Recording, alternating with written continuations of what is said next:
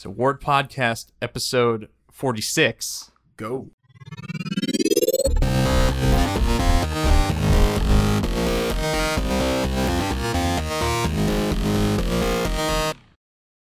Go. Thank you, sir. Yeah. Yeah, 46. It's 46.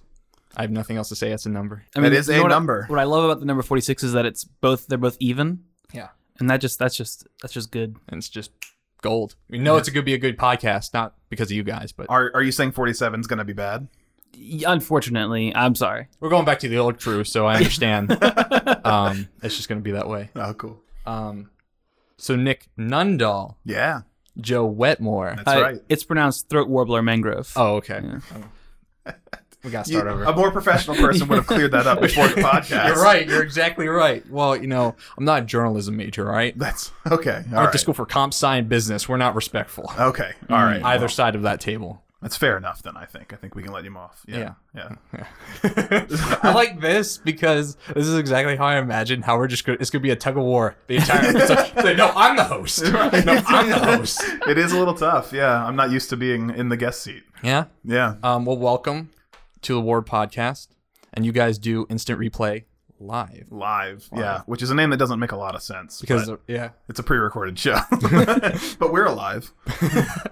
So it's good enough. Right. Good enough. Yeah. Admittedly, I haven't seen much of the show. No problem. But I have. Most people haven't. I have seen the Dragon Lair episode. Oh, solid. Oh, that's one of my And- favorites, actually. That's a really good choice. Yeah, and the latest Arkham Asylum one. And Nice. I don't think I've ever played Dragon Lair, but I've seen plenty of people play Dragon Lair. Yeah. So I feel like I kind of have that nostalgic connection All right. to the game. I mean, Yeah. are you a fan of games that like challenge you, like that are frustratingly challenging potentially, or like Dark Souls? Or I've never played Dark any old- Souls. So Yeah. That's an interesting comparison. Dark mean- Souls and Dragon's Lair. I mean, but like they do kind of have that same like you go in, you get frustrated, but then like because the amount that you get frustrated builds up the sense of achievement once you get done with it. Yeah. Like you go into Dragon's Lair and you die a bunch and a bunch and a bunch, and you have to watch that same death animation over and over and over again.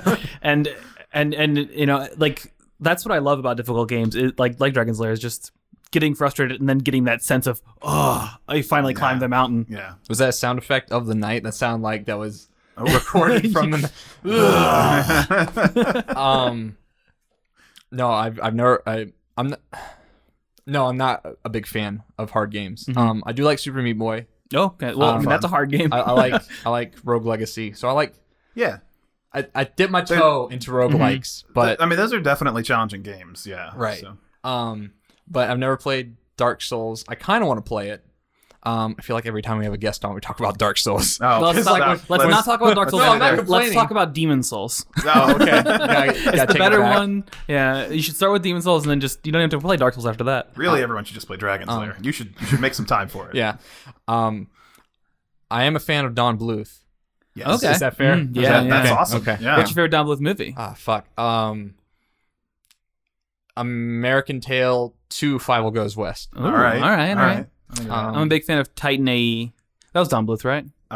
believe yes. It Yes. has his yeah, we style. ended up looking this up, I think, when we did the Yeah. episode too, because we weren't sure then either, and now Man. we've forgotten again. Also, All Dogs Go to Heaven. Really, everything he does is really great. Yeah. Yeah. I think I've seen. So when I was a kid, I was like really into sequel cartoons, like Rescuers Down Under. That's interesting. All Dogs Was it Go the to- continuity? No, I think it was the fact. Well, I think it was the fact because I thought the animation was better. I think the animation's better in All Dogs Go to Heaven 2 than the first one. Really? And I think the Rescuers Down Under has better animation than the Rescuers. And I also think the Rescuers 1 is boring as fuck. Now, I think, Rescuers Down Under is definitely the better of those two movies. Yeah. Like, I don't think anyone has ever said the opposite. And I'd be surprised. But, I feel I've the never- opposite. Well, yeah, there you go. Thank you, Joe. I've never seen All Dogs Go to Heaven 2, actually. But I've found, maybe it's not true of Don Bluth movies, but in other sequels, animated sequels, I feel like they step down They're a lot. lazier, in my opinion. because they're like, this is a lower budget production. Well, I think the bar has been lowered because of like all of those classic Disney sequels, like Cinderella 2 Yeah. or Mulan 2 Yeah, or any straight to was a DVD Mulan or straight to 2? Netflix. Mulan 2. That hurts me. Like, You should go check it out. I don't think I've seen it. What would the plot be? I think the boy toy dies. Wow, think. that's a Ooh. bold choice, Yeah. actually. Yeah, and Mulan like does something. Do they have like a song that's like "We'll make a woman out of you"? What would the point of that be? No, that is what. And then all like the trio, like the three like knuckleheads, like they all get girls or something. Like course. there's some I Of course. don't know. Yeah. It's a blur. And 0 returning voice actors, right? Oh, I'm sure. Almost sure. So you know who the big proponent was of like getting rid of that practice was Steve Jobs. Oh, really? Oh, because of Pixar. And, When Steve Jobs sold Pixar and was the largest stakeholder of Disney stock, he walked into that boardroom and he's like, "What the fuck are you guys doing? Huh. Like, why is I don't know Hercules 2 on the docket for a movie? Like, stop doing this." Yeah. wow. Yeah, because they've all been trash. We need less Mulan 2s and more Home on the Range, obviously. Yeah. But yeah, so the plot of All Dogs Go to Heaven 2 is that they're in heaven, and then Charlie the main Charlie B. dog? Barkin. Charlie, is that really the Yeah. full name? I don't remember that. He's sick of heaven, and so he wants to go back to Earth, and like he is like given mortality again for this mission To go. to Yeah. get someone, Nice. or to like be the guardian angel of someone. Yeah. Um, I might have to catch it at some point. there was like a 503 or 4. Oh, really? Yeah. That's beating a dead and, horse. and That's then too they're far. like in some town. It's like a Scooby-Doo episode because there's like some ghost or something like rampaging through this town, and the town looks like the town out of Lady and the Tramp, where it's like that like early 20th century Victorian influence, like, you know, Cobblestone streets. Main Street America. Mm-hmm. Yeah, and there's like it like turned into basically like the Great Mouse Detective, because there's like some person like there's like some mouse or something that like puts together this contraption that like looks like a cat and like torments all the I don't know. All right. It's weird. Like it's weird the trajectory of those movies, because like the original one is about like Russian immigrants. Yeah. And like adapting to America and stuff. Right. And like, you know, the racist problems that America was facing with all these new immigrants. like realistic analogs. Yeah. Right. Turned into mice. Yeah. Yeah, and then it turns into like Manifest Destiny, like Gold Rush stuff. Still fairly like, I mean, it's a weird, like totally different thing, but it's still an American thing, right? Yeah. Like it's still an analog for American life. And then they just lost the thread. And then Mechanical Cats. Yeah. Lady and the It's a Tramp. problem we all face. There is a Lady and the Tramp too. Not Yeah. surprised about that. I haven't seen it, but I knew that it didn't existed. The question is, how many Land Before Times are there? Oh, there's like a dozen. Okay. I think I like the last one I knew that existed was 9, but What happens in 9? I forget the plot. no, I don't I know could what happened. I just possibly. like, I feel like that's like the last like cover I saw was like, oh, there's a 9. I remember in 1 they like, because they added this new character Chomper, where it was like this baby Tyrannosaurus Yeah. Rex that they find. Yeah, I actually That was, remember that was that. probably one of the last ones I like appreciated Yeah. as a kid. Well, okay, maybe you. Appreciate I it. was 6 years younger. Yeah, I was done after the first one. I think was, the first one is a masterpiece film, and then I feel like every sequel was terrible. I'm a Land Before Time connoisseur. I see. Apparently, I yeah. appreciate all fine. I see. Land Before Time. Shit, I lost where I was going Chomper. with this. Chomper. No, I was gonna take it back to something. There's a 101 Dalmatians 2. I heard about that Not too. I haven't seen it. 102 Dalmatians. Right, I Whoa. see. Okay. But 101 Dalmatians 2, Patch's London Adventure. Ooh. I mean, This is really sad how I could always- just pull all yeah. this stuff. I always Got a wanted to see history Patches there, man. I'm London. impressed. Yeah. Yeah, Yeah. that's good knowledge. That comes in handy probably somewhere. Yeah. I think Podcasts. that's why we started one, man. It's Yeah. like, dude, I'm just I- vomiting yeah. pop culture knowledge. We need to put it I on. need to talk about all these bad cartoon sequels. We got to put it on a wave file and then just send it Yeah. out to people. Yeah. But the Disney TV shows based off movies are actually really good. Like Yeah. The Tron one was pretty good. Tron Legacy, I think it was. I thought Tron Legacy was the sequel movie. It was, No, okay, that might be the sequel. Then what was there was a series based on like that followed up the sequel movie. And it started off, I was like, oh, I'm not sure this can work. But a few episodes in, like the character started to develop, and it actually, I was pretty impressed with it by the end. And then it only lasted one season and it was done. Nick, are you sure you're not watching like a Daft Punk documentary? It was actually that old cartoon reboot. Better call, better pull. I love Reboot. Yeah.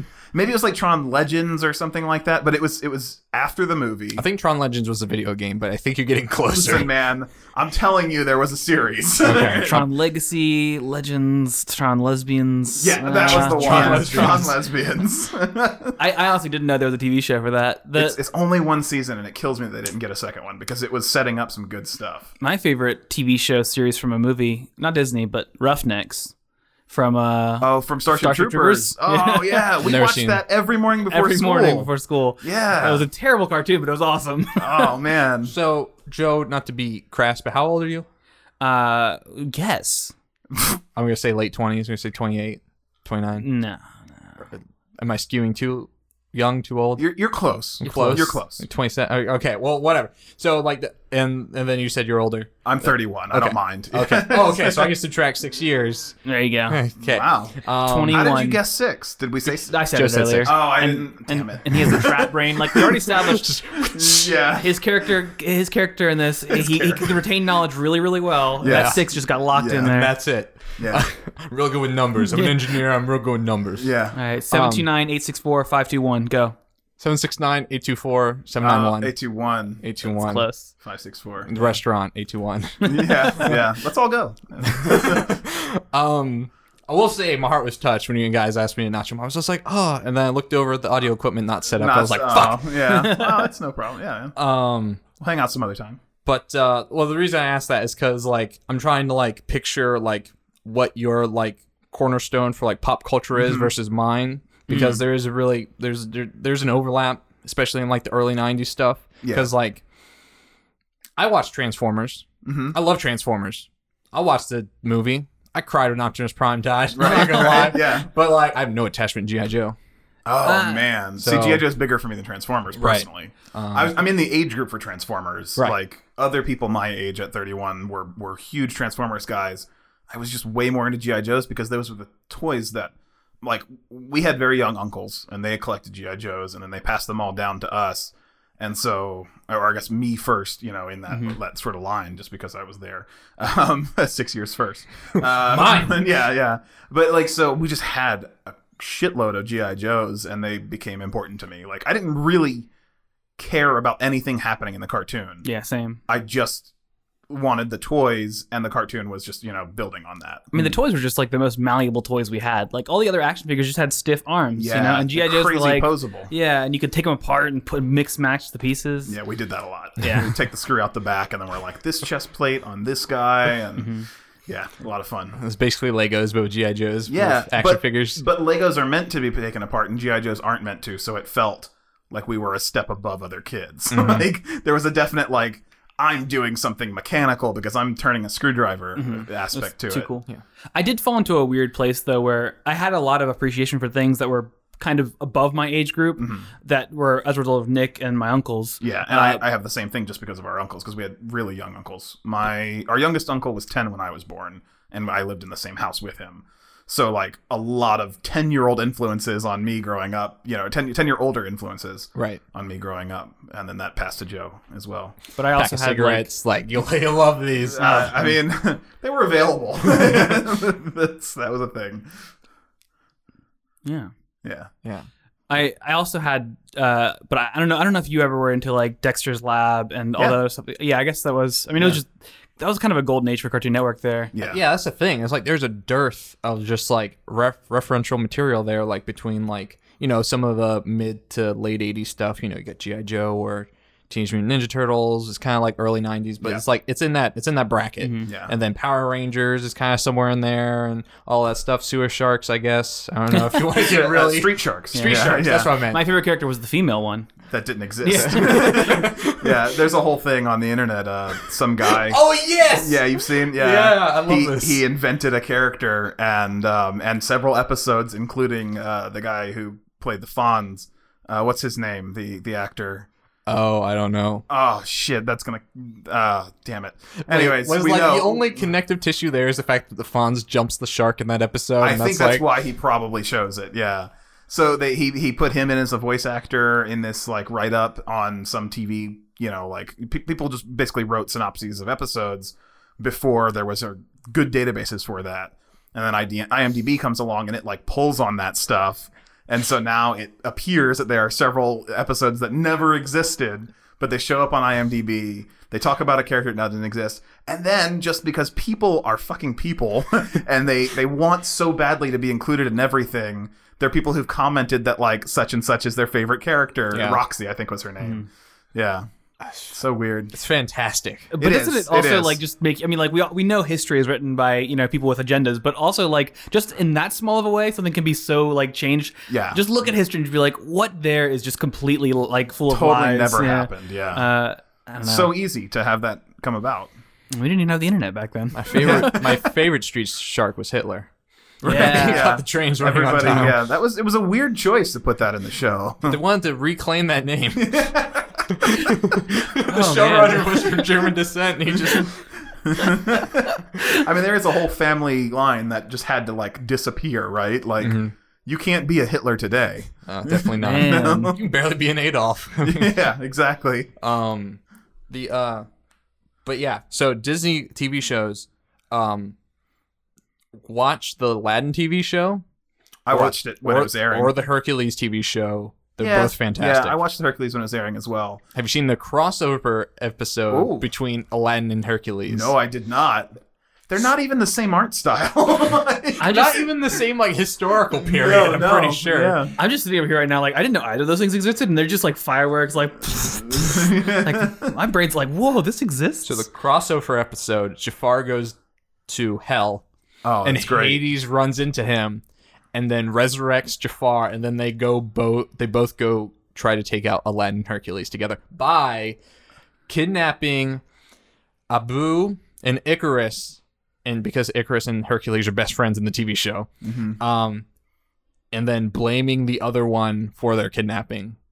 So That's amazing. Hercules goes to Agrabah, and To then fight just Aladdin. wrecks shop. Oh man, I'm gonna look this episode up. That I'm sounds like legitimately incredible, yeah. going to watch this. And then Philoctetes hits on Jasmine, and it's the most awkward moment in my Nice. youth. Do they have like some Nice. guy doing like a fake Danny DeVito accent? yeah. Oh, perfect. It's pretty good. It's pretty good. And they have a guy doing Ron Williams as well. Yeah, which- That's also pretty good. Yeah, he was believable. Like, I remember as a kid thinking, like, did Robin Williams do the TV show? Like, Yeah. obviously not now as an adult, I can say. But yeah, those were right on the cusp of when I was just too old for Disney cartoons, though. Mm-hmm. So, like, and now obviously I'm, like, right back to, like, It's just- whatever, I love cartoons. Yeah. Recess, put it in. Yeah. But at the time, it was, like, right on the edge where I was like, no, I'm too cool for that. Mm-hmm. And so I didn't watch them religiously. But the best Disney show, it's not a sequel, but the best Disney cartoon of all time is Gargoyles.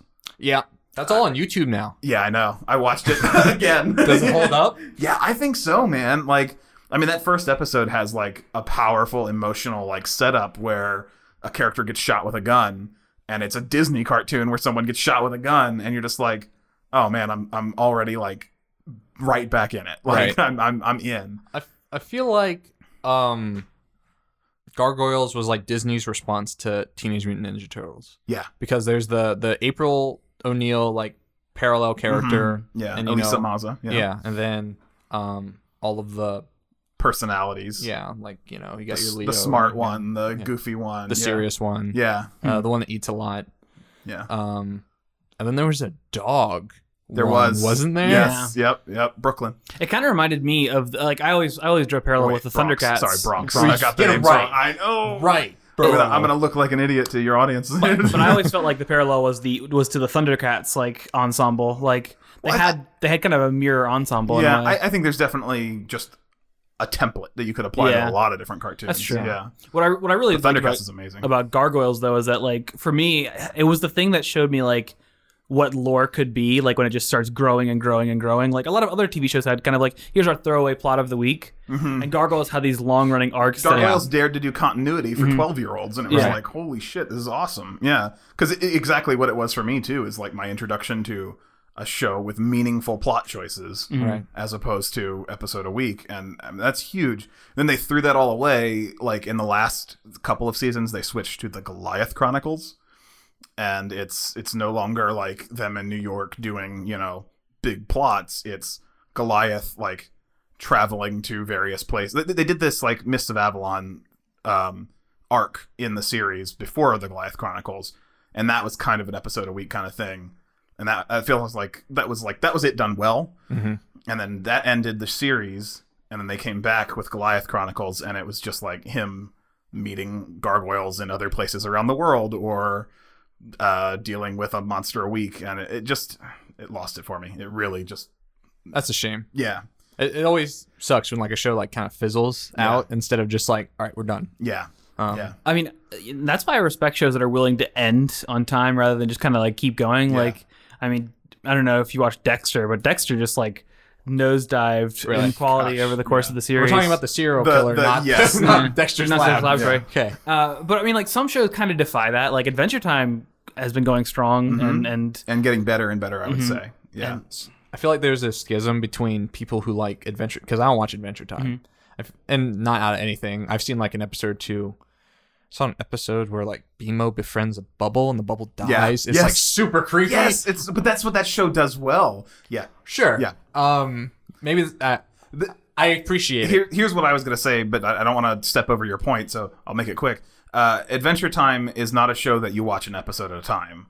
Adventure Time is like, I'm going to sit down and hammer through the first season, and then tomorrow I'll watch the second season. I got a bottle of Jack. It's TiVo'd Adventure Time. You need to get emotionally tied to those characters, so you have to watch them in order, I think. Okay. Yeah. But you were going to say? I feel like there's a schism between people who like Adventure Time and people who like Steven Universe. I knew you were going to say it. Yeah. Have I wrong? I haven't seen Steven Universe. are you a Steven Universe guy? I'm a Steven Universe guy. I haven't seen it either. It's really good. I've heard nothing but good things. So, But I feel like they just kind of draw different personalities to one another. Like, you know, so I didn't watch Dexter's Lab growing up because my mom didn't let me.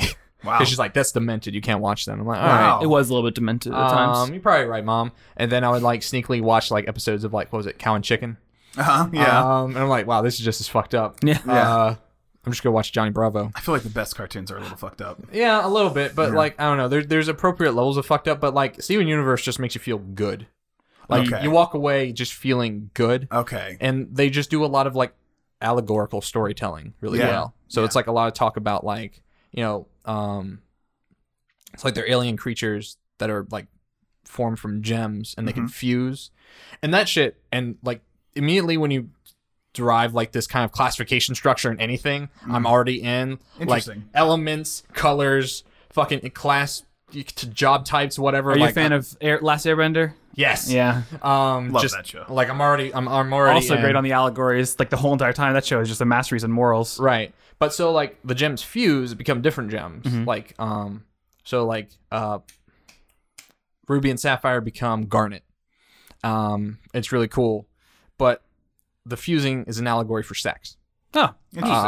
And there's an episode where one of the gems tricks another gem into fusing with them. Oh. And that's an allegory for rape. Oh my god. man. And it's like And this like- makes you feel good. well because it's not like because only adults would catch on to that. Yeah. Like Yeah. the episode, like, you know, you could say it's a allegory for sharing or anything else, but or just bullying and forcing people to do things or something like that. So even. like the moral of that episode was like you shouldn't trick people into doing stuff you want to do. Yeah. Yeah. And, can like- unfusing happen? Yeah. Okay. So so like the reason they fuse like is to basically power up, but also because it's like it's a emotional bond. Mhm. So if that emotional bond breaks, they split apart.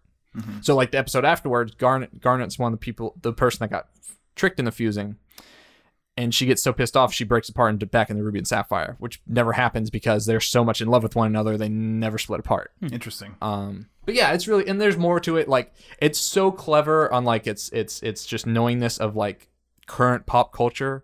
Like there's an episode where like they don't take Steven on an adventure, so he gets pissed off and just plays Metal Gear Solid the entire time. Nice, okay. And he's about to beat it, and then they unplug the TV because they just got back. They're like, "Hey, pay attention to me." And it's like the last cutscene, and he just flips out. He's like, "What?" And then he just walks out of the house. It's like it's funny because like Yeah. that's something that happened. It's relatable. Yeah. And there's like a hipster character that's actually really well done, and he's like his whole thing is that he wants to keep Beach City weird, and like he just runs a blog about like trying to keep the city weird. It's Nice. just So it's very clever. It's like not even just like trying to tugging on the emotional heartstrings. It's like the actual like all the writing's really clever. Cool. And the fact that it like puts in its pro LGBTQ.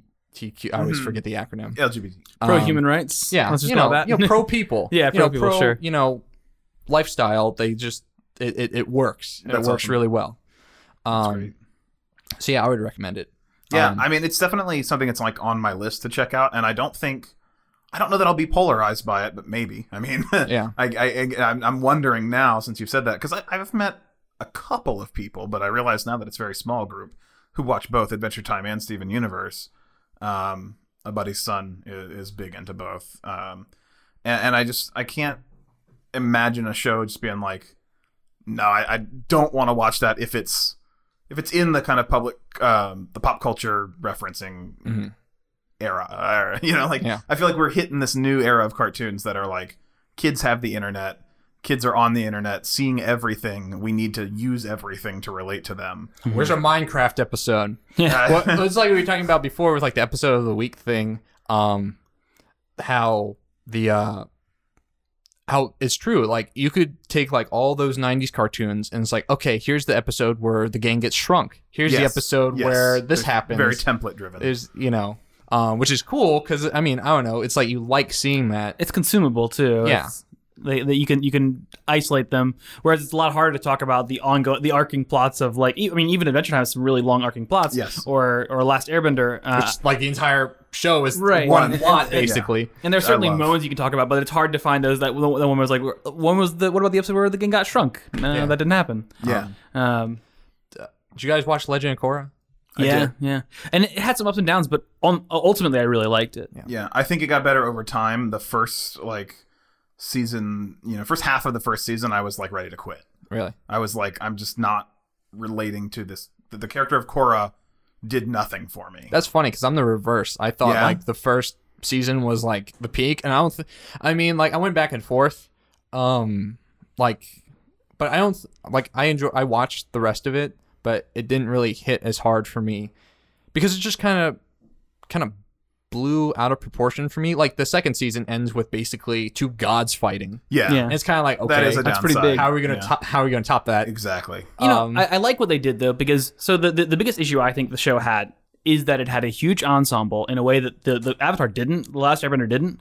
They had this huge ensemble, and they couldn't possibly split enough time in the size of their episodes to properly arc the characters. Like Bolin was one of the only characters that actually really changed throughout the course of the series. A lot of the other characters were like pretty static with some margin for change. I mean, sure, Korra overcame some of her her just kind of like blocks, but they weren't like dramatic character changes.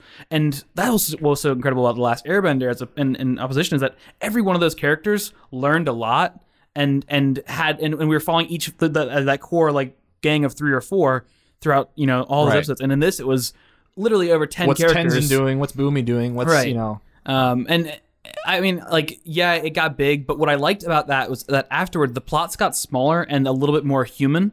Like, the 4th season, I think, is maybe my favorite. The 4th book, whatever you want to call it, because it was of Korra. Wait, there were 4 seasons? I thought there were 3.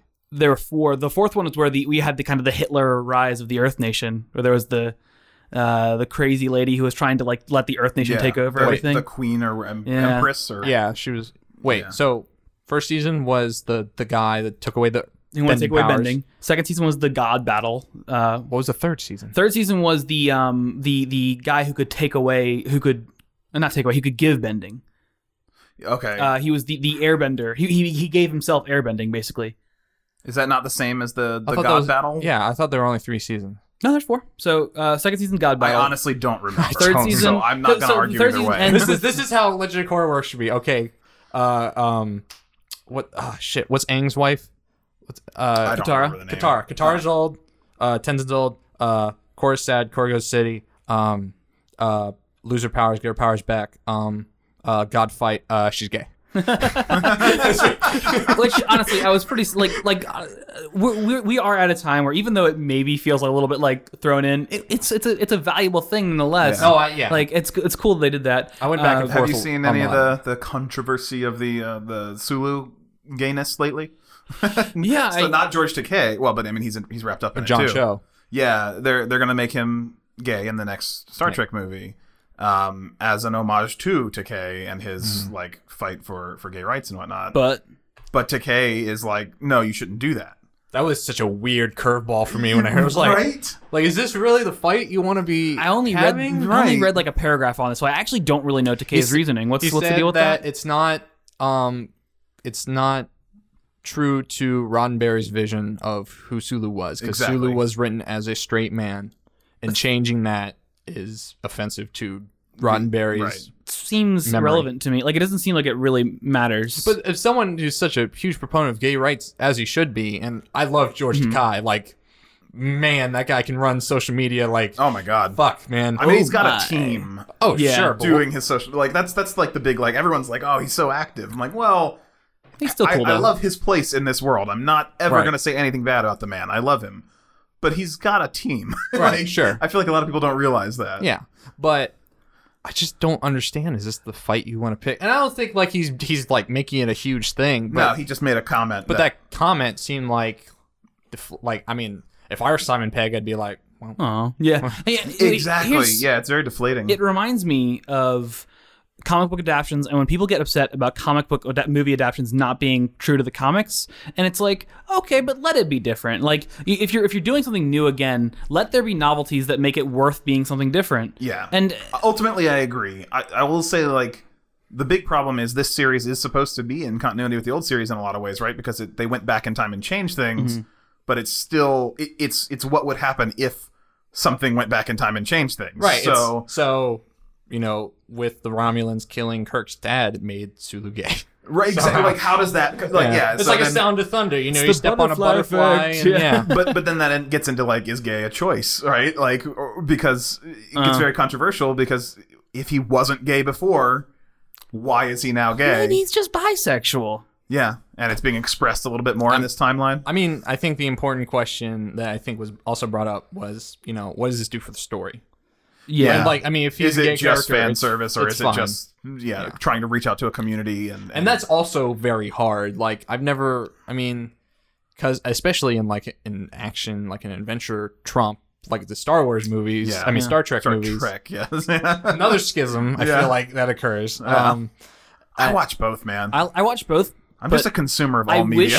I wish new Star Trek wasn't as much like Star Wars as it is. Yes. Right. It's a Yeah. little bit. I want more of the sitting at the space table op- yeah. talking about what the weird sci-fi plot is. Yeah. Well, it's because that first movie is just J.J. Abrams' like resume and application for Star Wars. He was Just slid it across look, the I table. can do this. You know. Look, you don't want lens. You don't want lens flare. I mean, I understand. Like, Yeah. you know, I didn't even like him anyways. Just whatever. and in that context of a movie that's just kind of like a fun adventure, maybe the choice of making Sulu gay doesn't really matter that much. Is it a problem though to have a character be gay just to try to show, just to try to reach out to the LGBT? Like, is it Well, it shallow? depends on the reasoning. Like, Right. is the reasoning I want to put LGBTQ since we're working on that acronym? Q? Yeah. LGBTQ. Got Yes. it. What's Plus the Q for? queer. Yeah. But if because you know, gender is no longer like gender's a construct, right? Like we're getting to that point now where queer could mean anything, right? It could mean a lot of different things because you could identify in various different ways. Getting off topic. Yes, It- because on this video game podcast, we were We have talking a about topic. movies and shows for like half an hour. So yeah, Hey, we Yeah. mentioned Dark Souls. We're good. hit my requisite thing. But so now I've forgotten the question. I've lost- when it's shallow, where's the Is issue? Is it to put their butts in the seats, Make or money. is it to raise social awareness? And from everything Simon Pegg is saying about it, it's about social awareness. It's like, look, we want to honor Takei, and we want to put a character out there for people to identify with. Now, that could also be just, you know, good publicity talk. Right. Like, he knows what he's doing. But as long as the reasoning isn't to put butts in seats, I'm okay with it. I'm happy with it, in fact. But if it really is just like, you know, Well, every choice in a big budget movie like that gets filtered through a producer who's like, does this put butts in seats? that's true. And Yeah. so, in a way, there is a fraction there that is like, That's let's true. get the gay It's community excited about this calculated, choice. you know, Yeah. No doubt. No matter doubt. what small percentage it is, calculated in some way. Yeah. But you know, but even then, like I don't know that making the right choices for the wrong reasons is always a bad thing. I was having a conversation with somebody. Let's just go super political today. I was having a conversation with somebody about guns and how the issue was with gun control. Guns, you say? Yes. Guns and gays. That's the name of this podcast.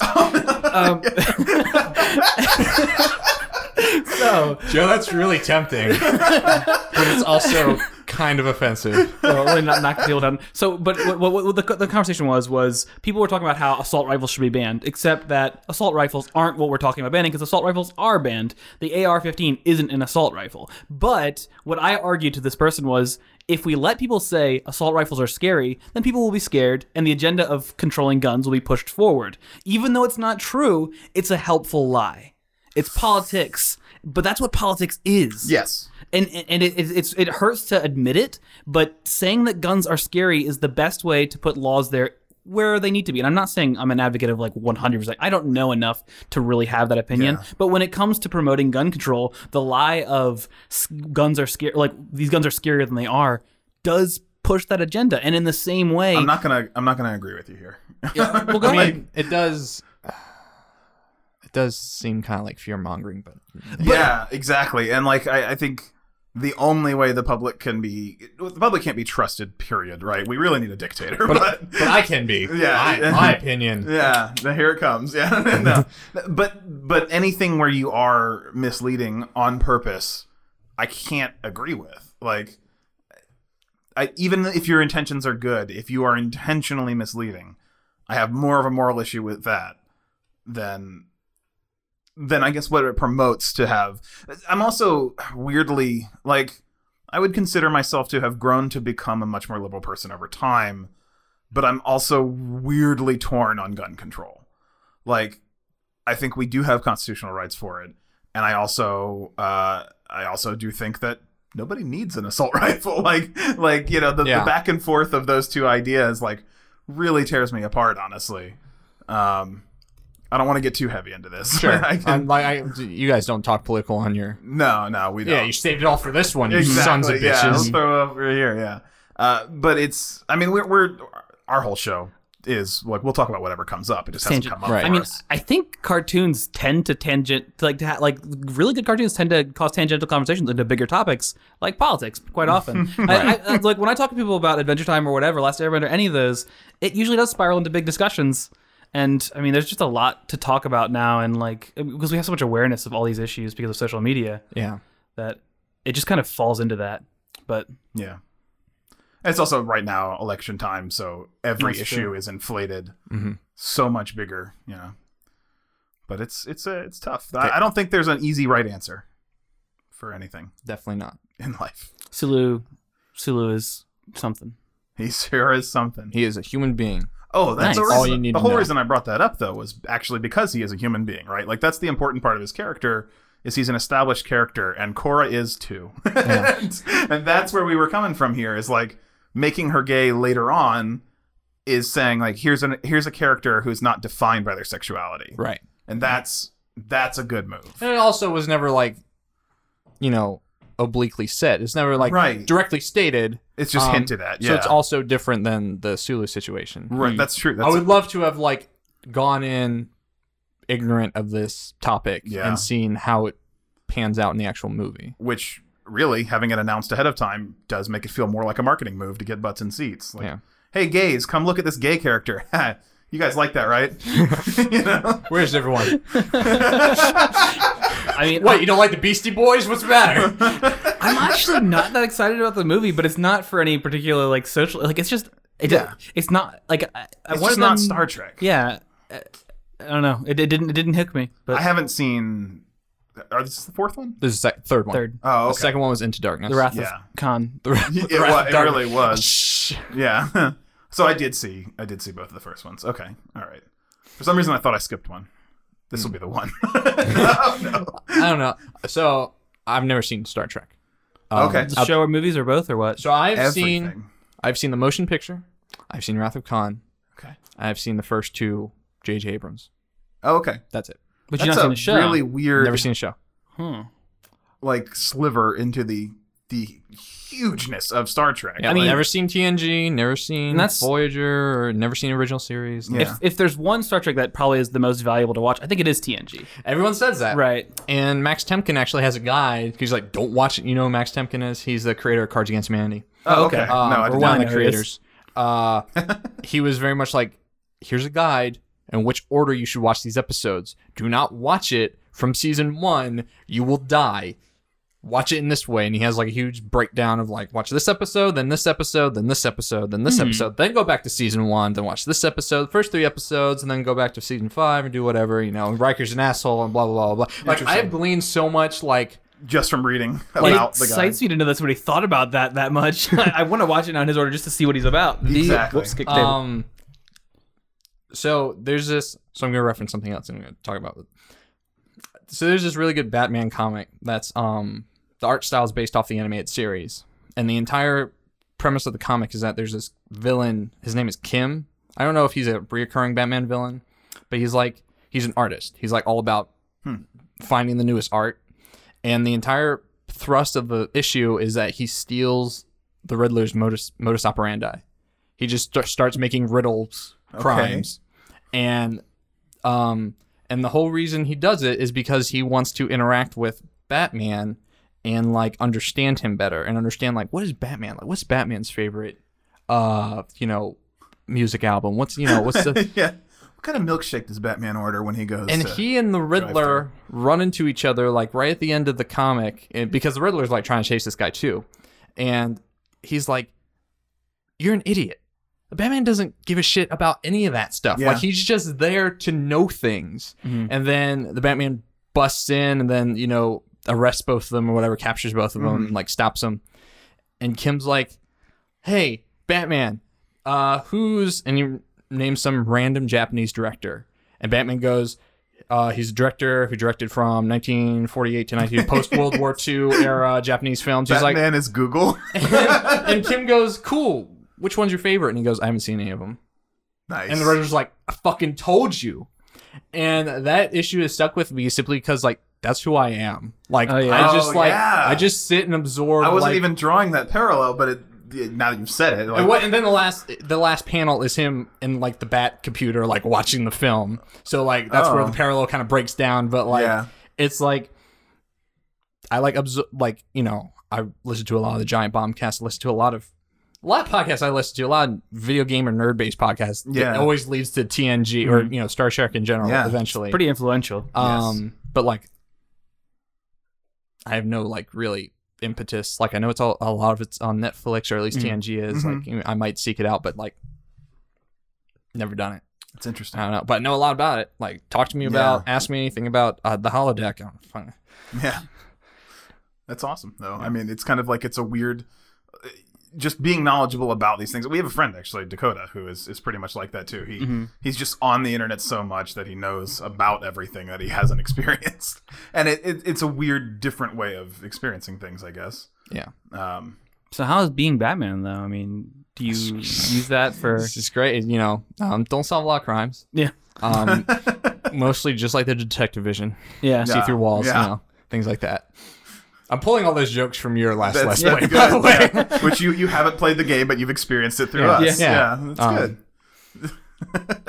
good. It's weird though that there is so much to experience, and so much of it is archived that it's like they're like just being on the internet. Like I mean, I've certainly researched things that I was like, oh, I don't know about this. I'll go look at the synopsis of this and know everything that happened in it. Okay, I'm never gonna watch it now, but I can talk about it when somebody needs me to. I read the because I've seen Wrath of Khan, but I was like, okay, what's the episode from the original series that has Khan in it? And then I went to like the Star Trek wiki and read all about that. And I'm like, this is weird. But also, why didn't we have eugenics wars? That sounds kind of cool. Yeah. 90s would be way different. Man, fuck Rugrats. Jesus. That's the trade-off. I thought Rugrats was an allegory for eugenics. Dr. Lipschitz was right the whole time. Oh, man. Again, man, just gotta just pull it out. Pulling it out. So I'm gonna turn this fan on. Oh, do you think that's going to ruin your podcast? no idea. I think it might ruin your podcast. You think so? Yeah. Are you being serious or are you just fucking with me? No, I mean, like, it's gonna hum. It's gonna I can take rattle. that out, I think. Okay. I can do automatic noise remover. Yeah. You're a bold person. I mean, We I, are. I will suffer in the heat for you, but I'm Yeah, also not I don't gonna. want to make you guys suffer. I'm fine. You good? Okay, well, I'm going to turn back off then. I'm going to call you bluff. You guys are. All right, I hate this. Can we go now? Fuck, he's on to us. Yeah, that's that. I mean, you know. It's your podcast, but Welcome to Behind the Scenes. Yeah. I personally would never do it. All right, well, if you guys start to die, just let me know. I'm all right. Thanks, man. Also, if you're dying, though, you know. No, I'm fine. Yeah, honestly, it's your place, your podcast. Like, I'm not going to tell you how to run. I've been in worse heat. Welcome to part 2 of the podcast, talking about dying. Talking about heat stroke. We didn't want to get too deep today. Let's talk about death. Something I do want to talk about. So I want to talk about what games you guys have been playing, whether it's for your Let's Plays or whatever. But I think all this pop culture talk leads us great into Pokemon Go. Yeah. I was actually, I see both a Poliwhirl on your desk here and a box that says Poliwhirl on it over in the corner there. So let me tell you about this box. Yeah. I've had this Poliwhirl. This little, I mean, what would you like? Is this technically a maquette? I don't know how you describe What's this. in the box? Yeah. What's in the box? But I had this. So when I was a kid, you know, I played a lot of Pokemon, obviously, because Sure. I was Who born in the didn't? fucking 90s. Yeah. Yeah. We went to my uncle's house in North Carolina once, and on the way there, my parents bought me this, like, you know, like Toys R Us kind of like plastic back, cardboard backing. Mm-hmm. It was a Poliwag, a Poliwhirl, and a Poliwrath. And I spent that entire trip at my uncle's just playing with the Because Poliwag and the that's what you Poliwhirl. had. Yeah. And Poliwhirl's my favorite Pokemon. I've since lost the Poliwag and Poliwhirl. They're probably somewhere at my parents' house. But I've kept this. And when we moved, not to this place, but to our previous place, so literally a year ago when we were moving from our place 2 places ago to our last place, I needed to know where this was at all times. yeah. When it's we important packed to it, you. I was like, I cannot lose this. It's the final piece. And Wendy was like, when you lose that, your childhood dies. oh yeah. Yeah. Well, no, It straight up dies. I have a Lego minifigure that's probably just as important as this, but Okay. and then also a Wario plushie. Oh, nice. But Wendy Wario. Wario. Wendy was like, okay, I'm gonna take the shoebox, I'm gonna write Poliwhirl on it. We're gonna put Poliwhirl in there plus some other random shit from my desk, and you'll know where it is because it says Poliwhirl on it. Yeah. And I'm like, okay. I was hoping it was just a box full of those. Just honestly. like duplicate Poliwhirl. Yeah. But they're not painted, they're just like factory rejects. Yeah, It's that'd just be like awesome. a bunch of them. Oh, that'd be awesome. So when we moved to our last place, I put the box down, I opened it up, took Poliwhirl out, put him on my desk. Didn't take anything else out of that box. That box stayed where it was And the it's- entire year. Nice. But yeah, and then I took him out again. And Now he lives on your desk. here's Poliwhirl. The Wario plushie is also really cool because I got that at a Dave and Buster's, Fuddruckers. Wait, those are two different places. But they're basically the same place, okay, right? So that style place. I yeah, gotcha. Okay. I can't remember what it was. Okay. Because Dave and Buster's weren't around when we were kids, right? No. Okay. Fuddruckers it's was, probably a Fuddruckers. My cousin played the crane game and he got this plush like Amazon, tropical frog. The frog had Velcro hands. Huh. So as it went up, it was literally that scene from Toy Story. That's awesome. Where it comes up and it has Velcro to its hand, a Wario plushie, and drops both of them man. out. And my cousin's like, "Do you want the Wario?" I was like, "Yeah, I want the Wario." Yeah, of course. Oh man. Yeah. Man, That's awesome. Like nobody wins anything in those fucking machines. And he gets a Velcroed frog. Well, let's be clear. He got all of his luck out in life right there. Yeah. So Next day he was hit by a car. Yeah. But he lived, and now he's legless. Yeah.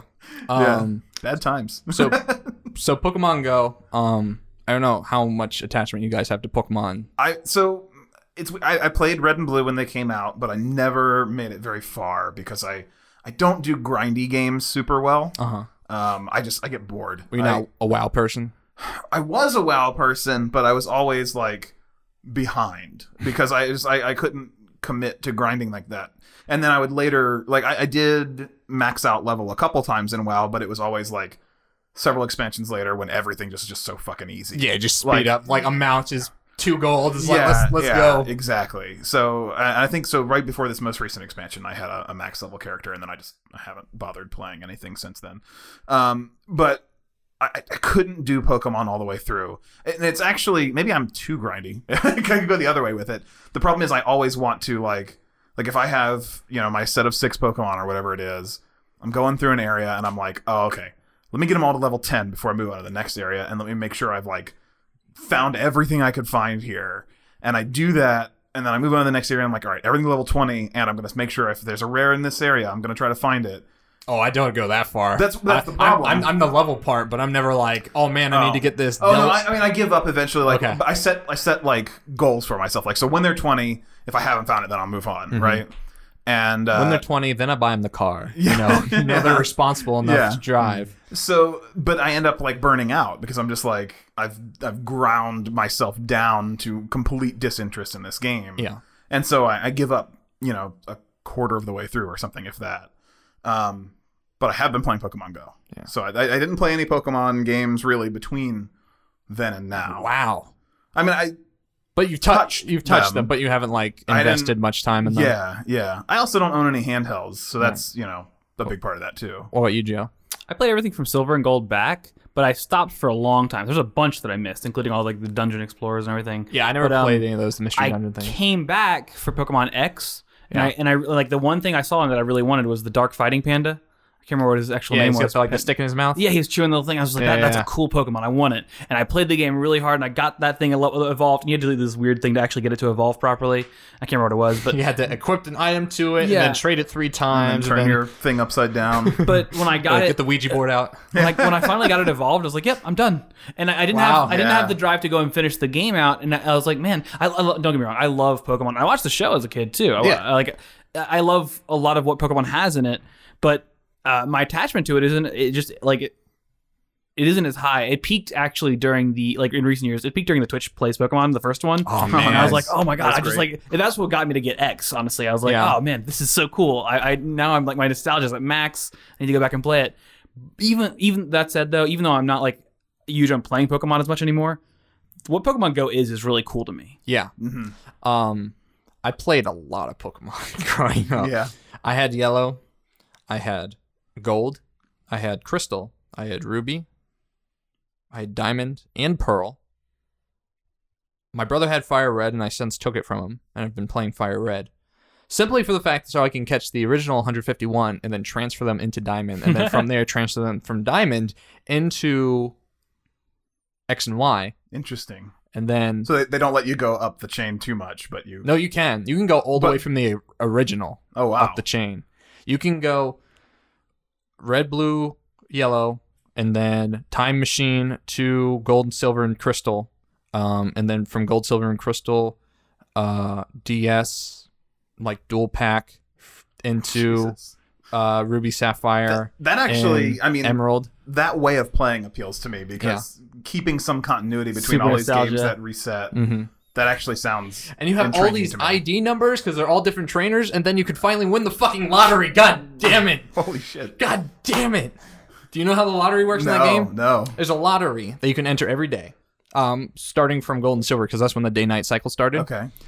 You go to Goldenrod or whatever the big city is in each respective game, and you go up to this person's like, hey, you want to enter the lottery for today? I'm like, yes. It's like, okay. Since gold and silver...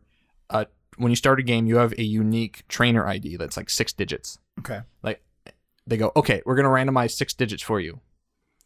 And then depending on how many match up, we'll give you a special item. So if it's like 1, I don't know, I'll give you a potion or whatever. If it's like 2, I'll give you a fucking revive. 3, I'll give you a rare candy. All 6. Tell me what happens. Master Ball. Okay. Get an extra Master Ball. All right. Nice. So if you start trading Pokemon up or trading with people, you have a higher probability. Your probability goes from 0.000001 to 0.000002. Nice. You can win a fucking Master Ball. And I just want to win the goddamn lottery. I can't win it in real life. Just give it to me in Pokemon. Like, I don't understand what the problem God is. damn it, video game. You're supposed to be fantasy fulfillment. Yeah. But, I played a lot of Pokemon. I haven't played X and Y. Despite the fact that I was like, oh man, finally, polygonal Pokemon. Yeah, it looks pretty. my prayers have been answered. But yeah, but I also kind of fall into your trap, Nick. It's like the grind Yeah. just wears on you. It burns me out, and I don't go back. And for a long time. And the worst is like when you get to Indigo Plateau in the Pokemon League, it's like, all right, we're gonna be in this cave for 20 levels. Ooh. Strap in, guys. But something they did for X and Y that was really smart, because there's that EXP share item. So what you do is you equip to a Pokemon that's not your main one, and when your main Pokemon gets XP, they share it with your secondary Pokemon. They have since changed that to where when your Pokemon gets XP, all your Pokemon get XP. Nice. So it has since like simplified the leveling curve significantly, because that's the worst part about Pokemon. Yeah. Like, let me put up this really shitty one and then pull it back, and then yeah. All right, Magikarp, you go out. All right, come back in. Yep. All right, Blastoise, go out. Yep. All right, thank you. All right. Yeah. But yeah, Pokemon Go is really good. I wouldn't go as far as really good. Okay. I would say it's highly enjoyable for what it is, and it's gonna burn out super fast. I want to see how quickly it burns out. I think if they don't do some big updates, it's gonna go quick. It's gonna be like 2 weeks from now. No one you know is going to be playing it. And I don't know when does your I don't know what your podcast schedule is. Like, how soon before? Whenever I'm done editing this, it's going up. So it'll be in the next day or two. Okay, so we're not tonight. We're still pretty close, because we're recording this less than a week since launch. Yes. In the US, and I think right now, I mean, everybody's playing, right? It's crazy. It's ridiculous. It's awesome how much attention it's getting. It's awesome and it's scary. It's like, yeah, and it's also like, it's not like breaking down any kind of like social awkwardness walls. It's like, instead of you just kind of not wanting to talk to anyone because you just don't want to talk to someone, now you don't want to talk to anyone because you don't want to be called out for playing Pokemon Go. At least that's how it is in my exam. We had the opposite at experience. The restaurant we ate at before we came here, we heard the app fire up at the table across from us, and it's a bunch of dudes who are like not dudes we would talk to on a normal basis, like just like they were their own table of people, and they had their own conversation, and breaking into that's not a thing that you would do, except they started talking about Pokemon Go, and then Joe was like, what team are you guys on? Like, what team are you guys on? So I'm on the yellow team, which I forget the name of. Instinct. Yeah, and I only chose yellow because every gym around my house is red or blue, and I want to start taking them. Fuck them. Yeah. Well, like, I don't want to like be part of that big mass army. Right. I want to start like making my mark. Yeah. So when they start turning yellow, people will know it's me. Are you Mystic or Valor? So I haven't got the app. I haven't played it Joe at has all. Touched it. avoided. And Joe here's has the thing. avoided. I think it's really cool, and I appreciate it, and I've been following it and knowing about it. I would be Team Mystic, though, to answer your question. Okay. That's fair. It's a cool world. It's a cooler color. That's what it leans for me. I mean, I wanted to do that, but also like they all seem kind of douchey, and I was like, man, at least I'll go with the Instinct guy, because I mean, he seems a little cooler than you other two dudes. But what I like, though, like what I really like about this game is what it represents as a potential change in gaming. Yeah, because it is a gaming like I mean, sure, there is social awkwardness in like being and like trying to say, oh, I'm walking around to play Pokemon Go, but I've seen a lot of the reverse of that, and like on stories on like Imgur or Reddit or whatever, where they're talking about, I went to the park to go play some Pokemon Go, and I found a bunch of people playing Pokemon Go, and just random people that would have never otherwise talked were communicating because of Pokemon Go. Yeah, and that's and an just awesome getting thing for gaming to do. Yeah, getting outside. It's like, that's amazing. I think that's the greater story here, because like, I will acknowledge that maybe the game is not that fun to play. There's just not enough to it. There's not, and like, you should be able to challenge other people to battles. Right. You should be able to take pictures of your Pokemon with the augmented reality whenever you want. Yeah, you should not just when you find them in the wild. Right. You should be able to trade with other people. Now they do. I noticed they have a transfer button when you go to your Pokemon. Yeah. So what that does is, say you have like 8 Pidgeys, because Richmond is nothing but Pidgeys. Well, they're the most common. Like, they're in that most common bracket anyway. So right. Everywhere is all Pidgeys. But so there are Pidgey candies, right? Yeah. And you use the candies to evolve or like power up your Pokemon. Yep. If you have duplicate Pokemon, if you hit the transfer button, they send them to the professor. Oh. And then each Pokemon gives you 1 extra candy. Oh, okay. So that's like the ultimate goal here, and what I think is actually really interesting, because in all the Pokemon games, the goal is never to catch duplicates of a Pokemon. No, it's you like want you the catch best one, Pidgey in the world. You catch one, and then you train the fuck out unless of it. you're mating. Yeah. Oh, okay. Yeah. Unless they're in the same egg group. You catch one at level 3, and you fucking train it to level 60 and then it just stomps on everyone. But in this game, it's inverse where the goal is to actually capture a lot of Pokemon. Yes. So can I just ask real quick? So we went from capturing Pokemon to have them fight each other to bloody battles to capturing them to turn them into candy? Yes. Okay, cool. Yeah. I just want to keep up with Pokemon's moral, Yeah. You grind them up, and then you take the powder and you gel it. I hear some like The organ grinder. yeah.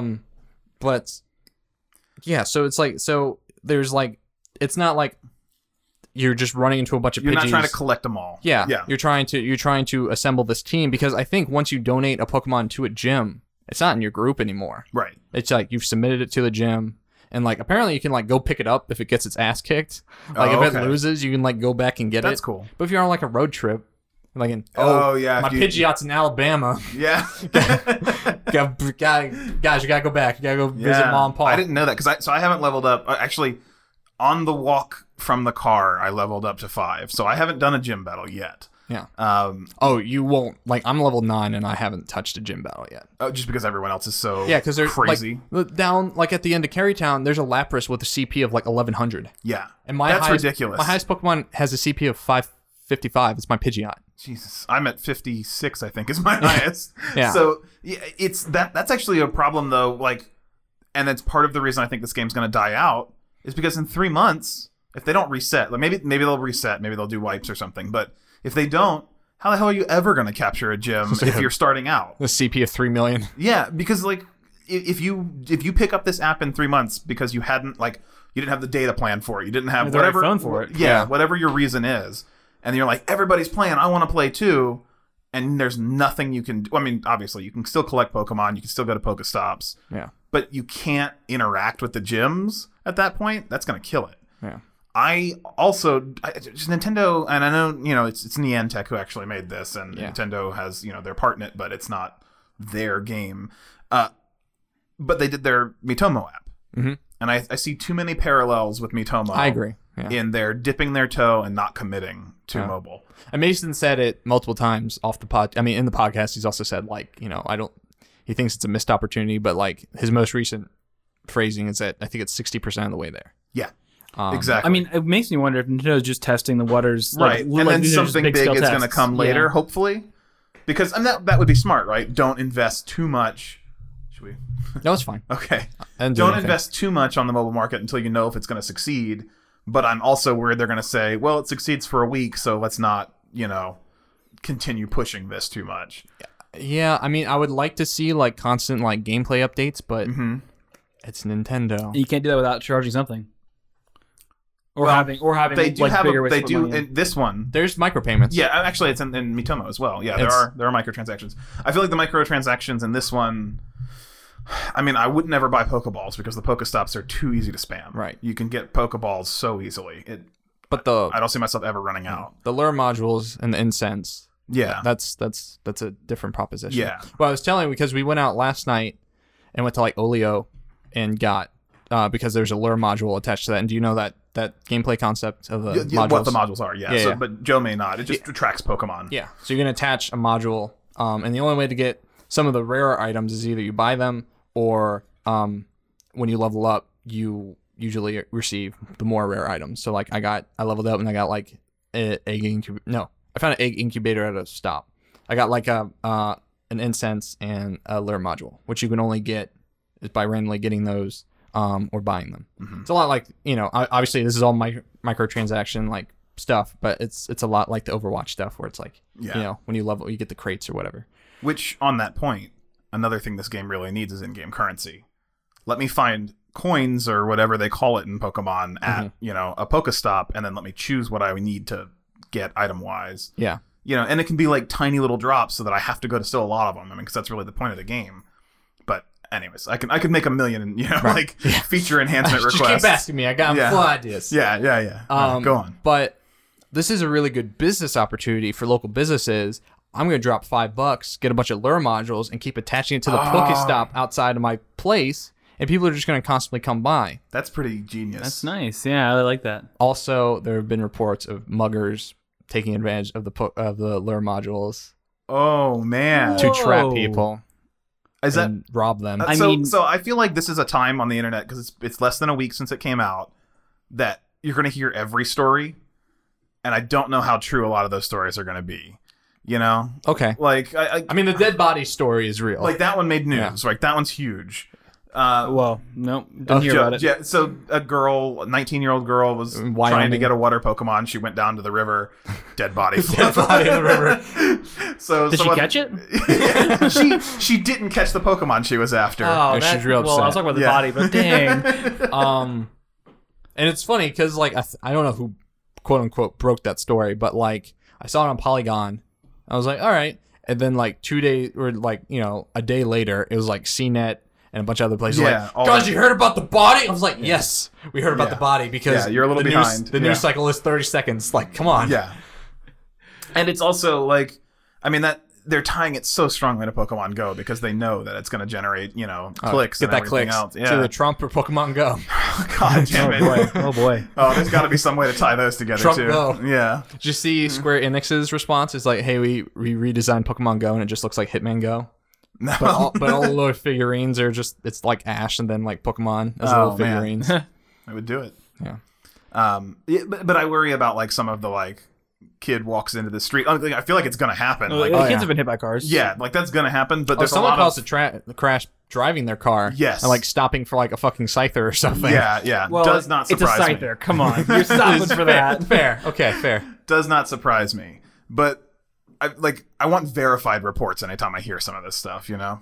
Like the Twitter verified, like the little check marks. Yeah. I mean, yeah. I I need to think- know they have enough followers when they I tell think me that story. but it's a big enough phenomena that there's truth to an amount of them, and that's like Yeah. you, anything you learn on the internet, you got to be like, all right, it may or may not be true, Right. and context clues give you one way or the other. But I mean, either way, it has like all of these things that we're discussing, like muggers using lure. That's a thing that has like merit as a possible thing. you Yes, know? Yeah. definitely. And man, I mean, it's kind of like what a clever, like awful but clever ploy. I mean, it's a lot and like, you're getting a smartphone out of the deal. oh yeah, If you put down that lure, the person coming to get it. what's this, a 1+3? I don't want fucking this shit. I mean, it's a lot of similarities to like when like the Uber protests in France. People like call Ubers and then just have them go to a desolate spot and they just beat up the Uber driver Yeah. Man, because all the Parisian taxi drivers didn't like Uber. well, that's rough. Yeah. But yeah, I don't know. I like it. Oh, I think know it's- you're not saying you don't yeah, like it. Like and- I'm still playing it. yeah, and You I know? think I'm curious how long the blindness is going to wear off because I mean I was super into Miitomo for like a week too. Yeah, everyone was, right? Like Um, that's exactly how long that interest lasts. I think this one has a little more life. Mm-hmm. I see though in a couple months though nobody's playing it unless they do some major updates. I think in a couple weeks it's going to be greatly diminished. Like Yeah. even 1 week from now, half the people are going to be playing it. I wonder if Here's a picture of a newspaper. The date is July 10th, Yeah. 2016. Current Pokemon server load is here's the thing that I think Nintendo might be like messing up on is that all right, so like the anvil is hot for Nintendo to be on mobile devices Yes. because people like Nintendo's name and they like Nintendo's products and they can do things on mobile devices, and right now it's really really novel to people. Because it's not, you don't need a DS for it. You just need the device you have on you at all times. Anyhow, I mean, honestly, that's my draw because I'm not going to buy a DS right now. and so everybody can be invested in, and everybody in some way has some tie to a Nintendo thing, whether it's Pokemon or Zelda or Mario or whatever. Everybody likes Nintendo for some reason. Super Mario Brothers the movie, whatever, man. It's like, whatever. Best thing they've done. I like that movie. I have that movie on DVD. I showed it to Wendy once, and she fell asleep. The part when they're like in the desert, and Iggy and Spike are like driving the tank. when they're all smart and everything. But what I don't understand is why they are going so shallow with this stuff, because Yeah. it's really cool and it shows some really cool like I paradigms. think we in the way gaming suggested can the be, reason, which might be that it's, they're dipping their toe to see if it's a worthy investment. but I think they have to no, know that. I think Miitomo should have showed them that. I kind of had this epiphany about Nintendo the other day, which it might not be an epiphany, but Nintendo always wants to do the different thing, whether it's the Wii remote, whether it's the Wii U tablet, whatever it is, e-readers, whatever the fuck it is. They want it. They see what the rest of the market's doing. It's like, okay, how can we be alternative and therefore attract people because we're not like the other ones. And honestly, it works on me. I'm a Nintendo fan, Yeah. you know, in the long run. But the problem is that like the reason that other stuff is the mainstream is because it's popular and there's been a lot of research into it and it's been done Established well and it's polished and And like I think the reason that Nintendo hasn't done more is because they don't know. I honestly think that, you know, the developers probably have some inkling, you know, or, you know, have a good idea, but like, you know, people have been clamoring for whatever degree for like a full size like Pokemon RPG on like a Nintendo home console for years, for a decade and a half. Won't do it. They won't do it. but it's like a guaranteed cash cow, right?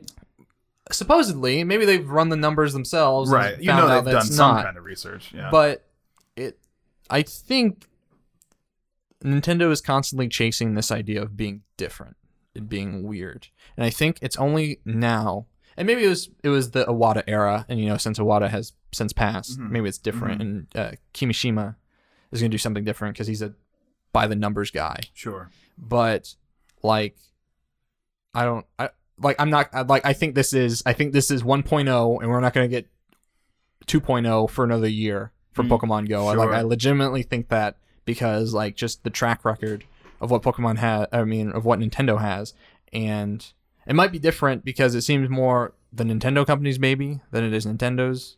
I mean, the Pokemon company's baby. Yeah. Right. Because and that is actually something I was wondering. Like, if Nintendo made this, would we have the I forget what their Nintendo account? MyNintendo.com. Yeah. My Nintendo. Like, No, I think this is a Pokemon company initiative first. No, it absolutely is. Yeah. But if they had made this, would we have integration with that? Because that was the other thing. Like, that was the only reason I saw Miitomo having any longevity was like, oh, cool, I can make points that I can use for discounts on games and stuff. Yeah. And if they continue to do this with their mobile apps, then all of them feed into this. It's like, that's self-perpetuating. That's great. And then this one comes out and has no ties to Miitomo, no ties to my Nintendo. I want my Mii to stand next to my Bulbasaur and take a picture. Oh no, I don't want that. You don't? No. You don't think that would... No, I like their models. The train. No, it's just I just don't. There's a lot of times where I don't like the appearance of the Mii. Like, sure, like in its own encapsulated space, the Mii looks fine. It's no Xbox avatar. Yeah, and sure oh as god, fuck, yeah, and PlayStation 2. Yeah. And my Xbox avatar has a Beatles Rock Band T-shirt because it came with a download code, Nice, and it's been wearing that for like 6 years. Yeah, yeah. But I mean, I like the trainers. I don't like the lack of customization. Like, I was like, yeah, this red hoodie looks cool. Really boring. And then 8 other trainers I saw are also wearing the same red hoodie, and I'm like, well, and they also have black hair, so I'm like, all right. But like, was the best thing about Miitomo not putting on costumes and taking pictures and making like weird edits and things? Yeah. Like, now add Pokemon to that. It's just Sure. it's more about adding. I'm not talking about putting your Miitomo Mii in your Pokemon game. Okay. I'm talking about bringing your Pokemon into Miitomo. Oh, okay. Like, that seems like an like obvious a Pikachu cross- plushie because you've played X hours of... Yeah, or you leveled it up to a certain level, certain CP or something. Like, it just seems like that's like the perfect place for that cross, branding, and they did nothing. They did nothing at all. I mean, I legitimately think it's just because, like, sometimes they don't know. Like, it's taken them how long to figure out, like, internet connectivity? Like, Yes. who played That's a Smash? really good point. Who played Smash Brothers Brawl? Like, how Yeah. good were those servers? Like, Right, I mean, right. like, I tried playing it online. It was awful. Yeah. Like, I mean, you spent like 10 minutes in this training room because it had to sync everybody up, and then even then, you got to the actual fight. It was just a stuttering mess. but if you play Splatoon or you play Mario Kart 8, Yeah. smooth as butter. Splatoon is fantastic for it. Yeah, I haven't played Mario Kart 8 online, but Splatoon, They should have been there sooner, though. They should have been at that Absolutely. point It sooner. should have should been have. like, I mean, like Microsoft was there how many years? Like, when did the first Xbox come out? I mean, Yeah. but they basically had the same functionality as like PC Online, and they just had a subscription thing to give them money to keep their servers up and running. Yeah. That's fair. I mean, the one like, and I'm a PlayStation guy, and I mean, PlayStation Plus now is, but like PlayStation 3 had a free server and it was fine. But I've always recognized that at least Xbox Live meant that you had really good server uptime and really good connectivity. Yeah. But what I would like to see, like, if they were to try to do something deeper, I think they could take off. They could look at all these assets we have in Nintendo. We have Mario, we got Zelda. Use it all, and have this thing that's maybe like you assemble your team of like Smash Bros style, where you got these different characters. And what I would do is something similar to the gyms, where maybe you have like dungeons in different areas, and maybe you can get a grappling hook at one place and bring it to another place and get an item that's there, but you need the grappling hook to get it. Yeah, and like just full-blown RPG and augmented reality. Mix the kind of the geocaching element with like acquisition that people love in video games, where you get things and you can upgrade things, and have that be location based, and it gets you to that point of like you get to mix socializing with gaming, getting out with gaming, but also you have something deep to actually play with. Like that's the thing that it's lacking to me, is just I would love it if it had more to it. Yeah, and I think they're just afraid of adding more to it in Alien, but also like there's like no tutorialization in Pokemon Go. I actually like that. I mean, I struggled with it at first because I was like, I honestly, I went to like several Pokestops and I was like, the fuck? Like, what is the point? Are these just landmarks? I had no idea you could get stuff from I went to them. brunch with like Mason, the other guy on the podcast, and like some of our other friends. I went with Wendy, my girlfriend, his girlfriend, his roommate. Aren't you guys popular? Yeah, we're so cool, just kicking it What at a Helen's. great, huge Pokemon group. And Helen's is a Pokemon stop, and like I was like, oh cool, and I opened up the stop and I spun the circle, and it spat out the items. Yeah, I had and Mason was sitting next to me. He's like, what the fuck is that? I'm like, that's how you interact with these goddamn stops. Like, did you not touch the screen at all? This is basic human functionality, Mason. Nathan, whatever your name is. I went to And 3. he's a UX developer, so. I went to 3 stops and I was like, these are dumb. and I gave up on them. And then I went to one more and I touched it by accident and it was like, whoa! It's spitting out Pokeballs! It like spins and then it stops, and on the other side of Sonic's head, it's like, wait a second. That's that, wait. Then an Eggman robot just flies overhead. Nice. Yeah, he's got that like weird, like Sonic 2, so he waggles his 2 fingers. I feel like that's like a... Dun, dun, dun, dun, dun. When you said, whoa, it's spitting out Pokeballs, I feel like that's the 90s like commercial like catchphrase. Whoa! It's spitting out Pokeballs! Pokemon Go! All the kids love it. But honestly, it's a game about exploration, right? Exploring your area or wherever you are. And having a game about exploration that also rewards exploring the tool just jives for me. Like, I don't mind that it doesn't have a tutorial. I'm okay with learning the game as I play. Yeah. I think it could turn off a lot of people. Well, that's what I'm saying. Like, I didn't have a problem with it, but I did hear people complain about it, and I was kind of like... I mean, and that's something that Nintendo I will just never agree with, because I don't need accessibility in games. I'm a gamer who's gamed enough to be able to figure things out, but Nintendo loves being able to bring in new people. And that means they generally do cater to the casuals. I mean, look at every Legend of Zelda intro. Hey, it's like, press the Z button for Z targeting. I'm like, yes, I know, thank you. Yeah. Could you just put like a skip option in this? Like, that's all, please. You move forward. Now, if you turn it backwards, you can go the other way. Oh, but like the first time I'm going to walk to a ledge in Breath of the Wild and I don't auto jump, I'm going to be like, it's like, we did tutorialize it, asshole. Yeah. I'm really excited about Breath of the Wild. I'm not sure what it's called. It looks awesome though. I think, I like it. I like that I'm going to be able to customize Link. I mean, like I looked at they have a set of like all the different armors and stuff, and it's just like, oh man. I mean, he could be naked the entire time if you want to. Yeah. Stealing weapons. I mean, just him and that iPad, just running around completely naked. I do like that they went with this weird, like, I mean, they had technology in like Twilight Princess and stuff too, but I just like a lot of things they're doing with that game. Yeah. It feels like Zelda, but it also feels like it has enough fresh things to be a worthy sequel in a way that Skyward Sword really wasn't. It was just more of the same with some polish issues. Yeah.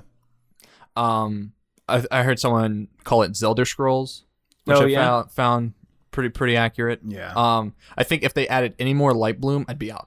Oh yeah, like I was just like, dude, like Wind Waker, it's a good looking game. Yeah, but like it did not have this much light bloom. I wonder how much of that will be in the final. I don't know, because they tend to present a very different product than they put out with Zelda games. Well, you remember that first presentation where it was just Miyamoto and I want to say Koji Kondo, but it was like maybe the producer of the game or something. But they were showing like going through the woods. But they were showing it on the TV, and they weren't even like showing like footage of the game. They were showing a recording of it on a TV, and I'm like, what? Why? This looks pretty brutal, terrible. Honestly, I mean, what part of that you called out that they were showing footage? Oh no, I'm calling out the part that they are not like showing the game, like they're not transitioning to footage of the game. They're just they're recording it on a TV. Oh, okay. And it just makes it look worse. All right, yeah. Oh man, I don't know. I'm okay with it being what was it, Zelda Scrolls though. Zelda Scrolls, yeah. Like I want more depth in Zelda, and I want more difficulty in Zelda, and I like that it's. I mean, Zelda stories are fine, but it's not really while I'm there. The thing that I like about Zelda stories is just the story of the visual elements of the world. Like what is their artistic choices tell me about this area? Right. Because like the characters of the Gorons and the Zoras and whatever places you meet them at, that's the stuff that's memorable about Zelda, not any particular plot points.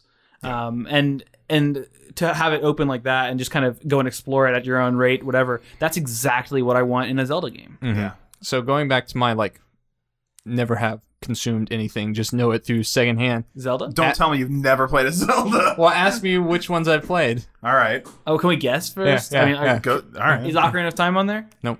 Oh, interesting. All right. I'm gonna say you have played the NES one. Nope. Have you played Well, Skyward obviously Sword? there are two NES ones, but I own Skyward Sword. I've played the first 5-10 hours of it. Wind So- Waker? I own Wind Waker. I bought it for Oh, the Wii U? HD. Yeah. yeah. I've played it for 5-10 hours. No, 5 You hours. were a Game Boy guy, though. So, Oracles? Nope. Link's Awakening. Nope. All right. Well, There were Link to the Past? Nope. just go ahead and tell us now. Okay, I played Twilight Princess all the way through. Loved it. First Zelda game. Wow. Second Zelda game. Link Between Worlds. Loved that. Oh, it's pretty good, yeah. And that's it. And Twilight Princess is actually one of my favorites, except that as a longtime Zelda player, I knew everything that was happening, and it was a little bit too easy for me. But as someone who's never experienced any Zelda anything, it's this is amazing. That's exactly the conversation I had with people who played it first. And what I love, Twilight Princess is actually my favorite art design in any of the Zeldas. It wasn't cel shaded, and I like the cel shaded stuff, but the art direction in that was just really solid throughout. I love the Dark Nuts. The Dark Nuts Yeah, are my they're really cool. favorite model in anything. And then when their armor breaks off and then they take out the rapier and they're a fencer, Yeah. I'm like, man, Nice. God, that's good. Although I guess if there's one visual element in all of Zelda that I had to just be that's the thing I love. Wind Waker, when the enemies explode and it's just a power. Oh, yes, blue I building, love that. Looks so good. It's Yeah. amazing. And they also, Wind Waker just had some really clever shit. They did the thing where when you're fighting, you have these great audio cues. Yeah. Where it goes boom, boom, ba-da-da, Yeah. and it's super satisfying Like every when time. you're training with the guy Yeah. in his hut and he's like, bum, bum, bum. Yeah. And the combat is the same in every 3D Zelda, but that for some reason Wind Waker's combat just Adds felt so much. impact. Yeah. It's game feel. And I'm looking forward to slow mo and Breath of the Wild and Jumping in stealing the weapons air. and whatever. It looks neat. It's like Super But- Shadow of Mordor too, which is Yeah. really interesting. Ooh, that would I'd be pretty happy with just a Zelda skin of Shadow of Mordor. I love Shadow of Mordor. I love so- talking about one of what our would be cool favorites. to see in just the Shadow of Mordor engine. I just I love everything about Shadow of Mordor. Plot's a little bit weak at points, but Yes, yeah. but I want a Star Wars game like that where you're just running around killing stormtroopers. Well, someone and said, filming. what's the Batman? Just make Batman Yeah. that. I and mean, just it's make- basically that already. So make- why not just yeah? Just make the generals, the rogues gallery. yeah, that'd be cool. I feel like we said it in our Batman playthrough.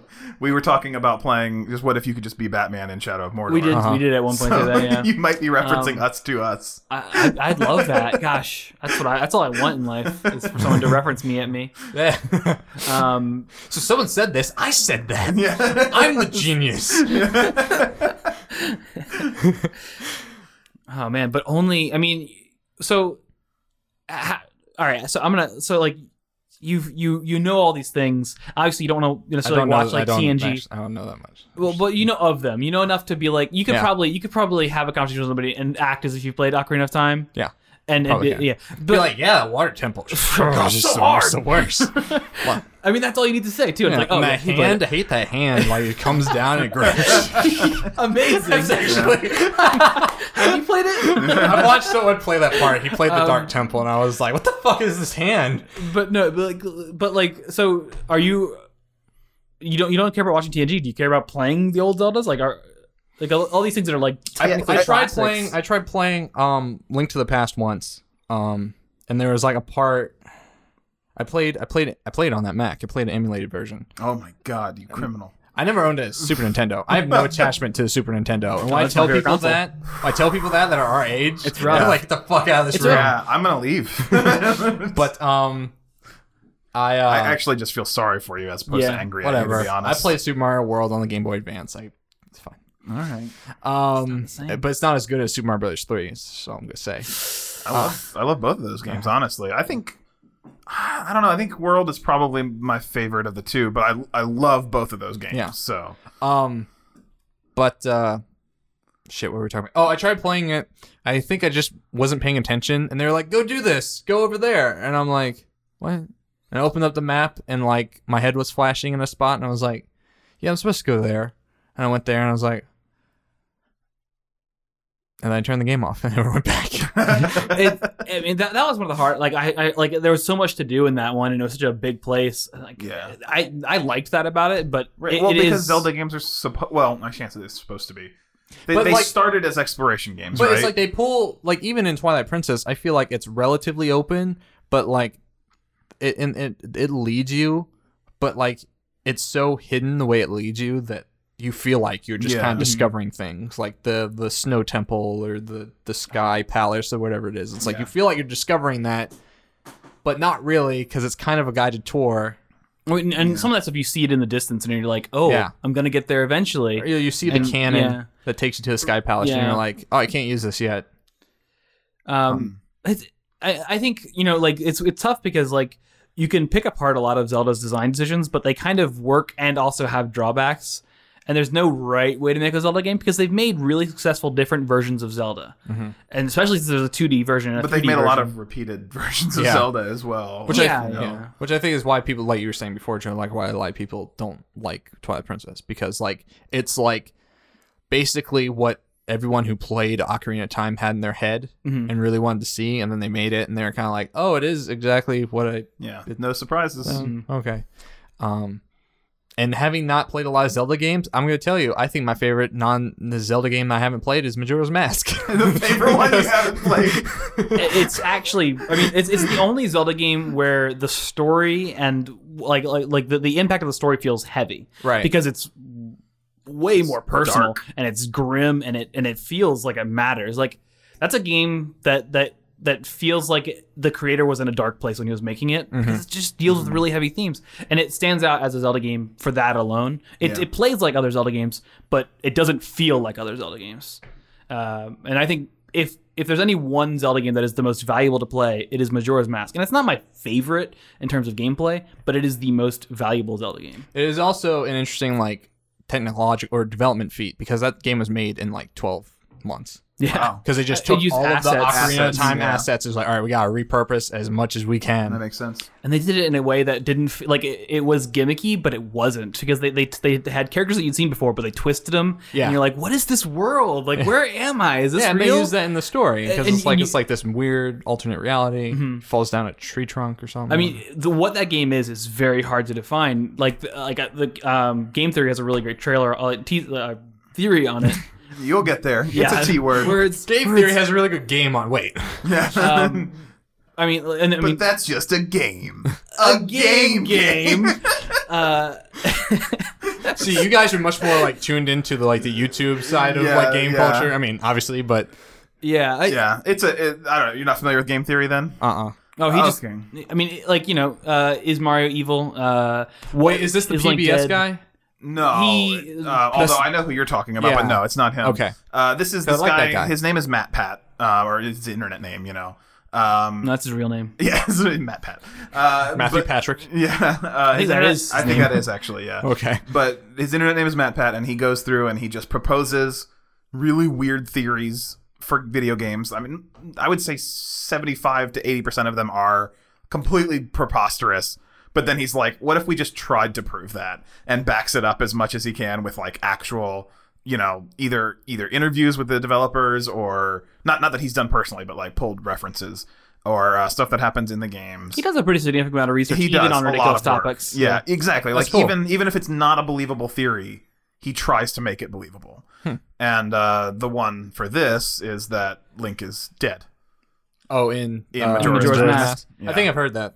Yeah. Well, it's a popular internet theory, but he goes and does all the legwork to not prove it, Or but, just, you know, like, Support it. support it. Flesh out the theory. And for me, once I actually watched that, I was like, "Oh, that's it. I agree with Yeah, that." I was like, like, it, this is it. Isn't like the world called like Terminia or something? Terminal, Yeah. which Termina? terminal, you know. Yeah. I mean, it adds up, and maybe you could think of that. But what he does that makes it even more valuable is like, here's how each of the areas represent the stages of grief, and it adds Oh up my in the progression God. of the plot, and it's really impressive. I mean, that's Nick doesn't like Matt Pat all that much, but that's I the love one video. game theory. Yeah. My only problem Oh, with Matt him. is voice. He seems like a great guy. I'm sure if we were hanging out, I would have no problem with him. His voice just grates on me to the point where I don't want to listen to him. I'm bad about that too. Like I'm very picky about like podcasts. Like yeah. I'll tune Well, into if a it's podcast. an auditory experience, you Yeah. want to hear something good. Yeah, or you just you want the host to like sound good and like nope, can't listen to that. Nope, Yeah. can't listen to that. He's can't listen very to that. nasally. I'm not as picky on podcasts or YouTube, but audiobooks is the one place where I need the narrator to be quality or fit my the atmosphere of the book. You just want never mind, I can't make. You want Sir Patrick Stewart to narrate be a all great your, one. all your It'd be books. good. Yeah. It'd be good. I really like. Oh gosh, what's Hop his name? on Pop. Tim Curry. Tim Curry did. Tim Curry, a that'd really be good cool. audiobook. He does narration. a lot of audiobooks, and they're fantastic. Yeah, Tim Curry's kind of like disappeared from the public eye, hasn't he? Like not well, a bad way, but like he had a stroke a couple years ago, I think. really. Yeah, and so he's alive. And he was still doing But- like stage performances. He was Yeah. doing less movies and more stage performances. But I think it took him out of a lot of the work he was doing. Wow, I didn't know that. Yeah. That stinks. It does, because he's like, I mean, what a cool guy. Like, just an awesome human. Be well, Dr. Frankenfurter. Yeah. Oh, can we talk about that? What, Rocky Horror Picture Show? Yeah. Never seen that. Joe has a story. Oh, well, I don't know if it's the place time or the place for my. Talk to Wendy. Wendy loves Rocky Horror Picture Show. Well, so there's a new one coming out though, Yeah, I've seen that trailer. Yeah. and I haven't watched the trailer for it yet. But I mean, it's like I mean, it comes from a, production that has deep roots in, like, cast changes, right? Mm-hmm. So, is it so bad that it's getting remade? I don't know. what's the spirit of it is what I wonder, Yeah. because the spirit of the old one is this. It's got this. I mean, I can't imagine watching it when it came out and having the value that it does, because I watched it late in life when I went to a theater showing where people were throwing toast at the screen. Joe, are you dying? Am I dying? Late in Because he's life. late in life now. Okay. Oh shit! But like, Joe's been dead the when whole I time. saw Majora's Mask. when I saw Rocky Horror Picture Show, like there were people performing it live in front of us as it played in the background, and people were squirting water in the audience, and like all this crazy stuff was going on, and like I can't imagine like the new movie having that value. Yeah. And it's hard to replace Tim Curry too. Yeah. Oh, yeah. It's- I mean, Impossible to it- replace him, It's honestly. like that and Ghostbusters. Like the Ghostbuster reviews have been coming out, and like there's all this like everybody's just waiting for like how good the new Ghostbusters is gonna be because I love Ghostbusters so much. And it's like you're putting all this pressure on this movie Yeah. to be what you want it to be, and then also then the sexism comes in. And it's like Yeah. I don't like Kristen Wiig because she's not Bill Murray. Like nope, I mean, they're if not the you- same person. If you have to find a reason to not like anyone, them not being Bill Murray Not is a being pretty Bill- good one. It's pretty all right. I don't like Joe. He's not Bill Murray. Yeah, That's fair. I don't like Nick, but I have no problem with it being an all-female cast. But I don't really care about more Ghostbusters. I don't either. Like, I don't have attachment to Ghostbusters, so. I'm not. Have you 100%. seen Ghostbusters? I've seen Ghostbusters. Okay, because the way this podcast is gone, I've seen Ghostbusters. I've seen Ghostbusters 2. I've played Ghostbusters, the video game, man. which was not is, very good. to which me. is supposed A lot to of be- people I love liked Luigi's it. Mansion. It's funny because, like, that game is basically Luigi's Mansion. It is, yeah. I don't know. I'm not opposed to reboots, but like I feel like they should be done with value in them, and simply a gender swap isn't a thing that gives it like inherent value. And I think Ghostbusters is just another cash in on a franchise. Yeah, I think so. But I don't think, like, the gender swap thing. I mean, I don't know. I can't speak from that, I guess. But, like, those are all very talented comedians. Yes. And I think that was the point. It's like, we want to do Ghostbusters again. Who's mainlining SNL right now? Okay. Yeah. It's these women. All right. Yeah. And then the director, I forget his name. He's like the Paul Feig or Paul. Yep. Yeah. Fig. Yep. And he has like a good record. Yeah. Bridesmaids. It's also really funny to see, like, because I read a lot of like Vox Media, so I read a lot of Vox and Polygon and stuff. It's always funny seeing like Vox and Polygon both reviewing a movie at the same time and them having differing reviews. Oh, It's like, yeah? do you guys like talk to each other? And like Vox is like, it's okay. Well, maybe it's- you shouldn't see it. Best if they don't talk to each other, Yeah. isn't it? Like, yeah, sure, but it's just funny because like the different like culture writers just like having these, but like, and Mason kind of pointed this out to me because like when the Jungle Book came out, like Polygon's review was literally Jungle Book, a game changer. What? I sent it, What? I sent it to Mason. I'm like, it's a game changer. What And he's could like, it that's just possibly be? that's like, and he was like, because he has a journalism background. He's like, that's how they write all their headlines. Like Yeah. they're Yeah. just super It's just super flowery on everything. And I'm Clickbait like, bullshit. Honestly, the only movie that like in the last like 15 years that was a game changer to me was Fury Road. it's a good movie. It's a great It was example. just a good like let's do more practical effects, and it didn't change Yeah. anything. It didn't really, but it was to me it should have been a game changer. Well, I feel like it could be paving the way for the next, not saying the next Mad Max movie, although there's is that coming. too. But He's got like 8 in his head or something like that. yeah. So there is that too. But I mean, like some other director is going to be able to say, "Look how well that did. I want to make a practical effects movie," and I feel like they have a better chance just because there's one out there that kicked ass. Right. So I think Game Changer. Maybe it's not going to change everything, but I think it puts a good thing out in the world. But like their Ghostbusters review, it was like great comedy movie. It was like best I've seen all year, or something like that. And it's like, Yeah. I do not read reviews. Like I don't trust them in the slightest. I guess I don't really read reviews. What's your guys' opinion on Metacritic? You guys like? Do I like an consider that aggregate? a review? You or mean? no, I'm or- saying that like. I mean, I know a lot of people kind of hate Metacritic for what it does to like reviews. Like I don't use it. Yeah. Is that an aggregate like? Yeah. Okay. It's like Rotten Tomatoes. Oh, okay. I mean, I honestly, I'll check Rotten Tomatoes sometimes just to Yeah. be like, oh, that's what that is. User reviews are far more valuable than. But even like Rotten Tomatoes has like top users who have basically just become reviewers. Yeah. And it's like, well, I don't care. I want the public's opinion, not theirs. Or the man on the street. Yeah, I want right. Joe Plumber. Yeah. Plumber coming. Joe, come fix my pipes. That's Just come lace the pipe. Wait. yeah. Wait a minute. This is getting I confusing. need some mushrooms and the Pokemon Go. Yeah. I don't. Doesn't add up. I don't know where we've gone with this. Joe's dead. But seriously, I how could you possibly trust a review? Like I don't understand the person who bases any of their decision making for content on a review as opposed to seeing it themselves. Well, I mean, the most validity I can see of a review is that there's so much to consume right now. Is that like, is it worth my time? Like, that's the only time I ever check Rotten Tomatoes. Is like, how did this movie do? And then I'll be like, oh, okay, maybe I'll go see it then. But how many times have the reviews completely gone against what you think is good or bad?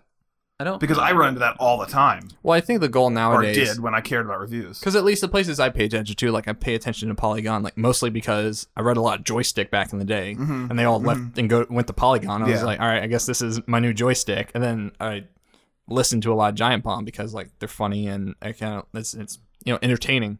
Totally. But I think so much of like media is turning into personality based, like even more so than it used to be. Yeah. Like with rise of YouTube, like you guys obviously, like Well, you're we trying are, to. we are the rise of YouTube. You are the rise of YouTube. Yeah, I don't think we count exactly, But but, you know what I the mean. content exists because of that. Yeah, the content is the personality. It's like driven. Yeah. It's personality driven. It's not Yeah. like here is a objective like Right. Yeah. review of this. Like it's very good cinematography. It's very more social and it's very more personal. Yeah. And that's exactly what moves me to go watch a movie or something. It's if a friend or someone I trust tells me it's really good, then I'm going to be far more interested in checking it out than if a reviewer who has no personality to me. Or That's what I'm saying. It's like if they align, exactly. then you go see it. And I mean, they're never going to align perfectly, but like, yeah, I guess I don't really pay attention to reviews. Yeah. The only review like I was like that one because like I wanted it to be that was the Destiny one on Polygon. It was like 7. Yes. I Like, really it wanted just aligned with your personal Yeah, I views was like, so perfectly. I knew it. Yeah. Oh, because you wanted it to be what, mediocre or Well, I just felt like I just felt like there was a lot of hype behind it. Yeah. And like the hype machine, I was like, this But can't. even a 7 is like yeah, it's not that bad. yeah. it wasn't that bad of a game. Yeah, It yeah. like I enjoyed it, but I wanted it to be more.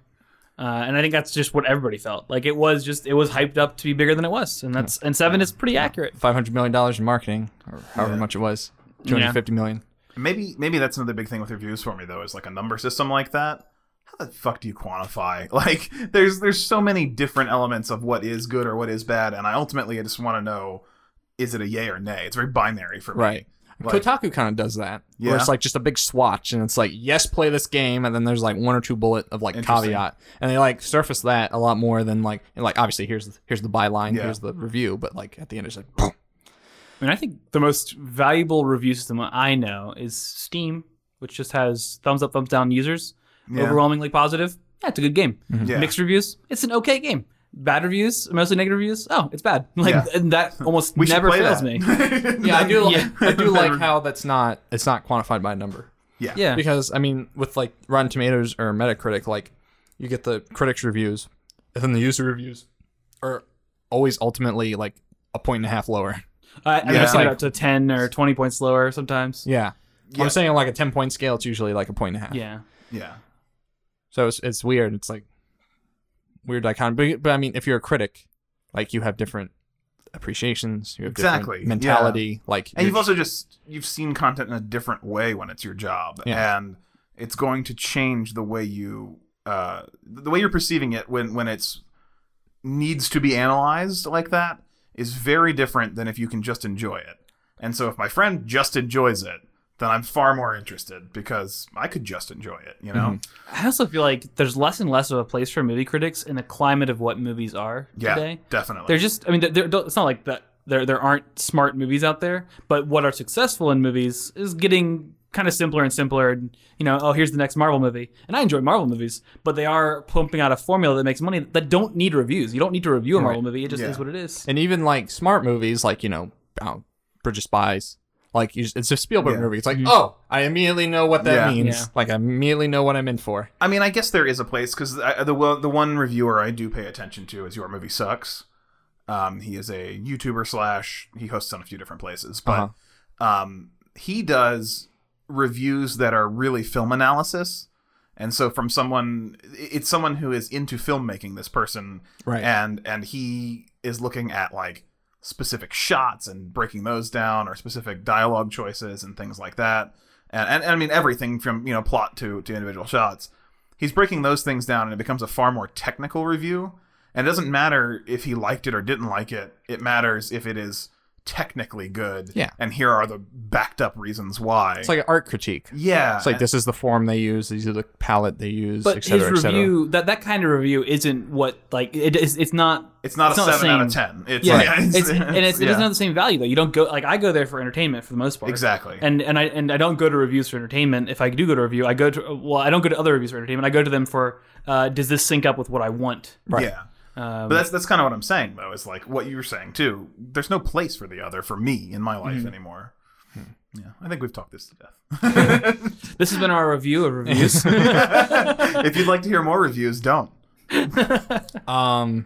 So barely talking about games in this podcast. Yeah. I mean, well, that's kind of the format of our show too, though. Is like we talk about games very little on our show. Oh yeah, you know. Which is good. I mean, we did like, I mean, the byline on the podcast description is like, you know, we talk about a list of things. Yeah. And like games are in there, and we're in the video games category because I don't know where else am I going to put it. Hey, like I said, we mentioned Dark Souls. Yeah. Yeah. Well, actually, we got into a lot of Zelda stuff too. Yeah. Pokemon Go. But I was also curious, like, what have you guys been playing? Yeah. Well, obviously, Batman right now is on the channel. You playing I was gonna ask, what are you playing outside? Yeah.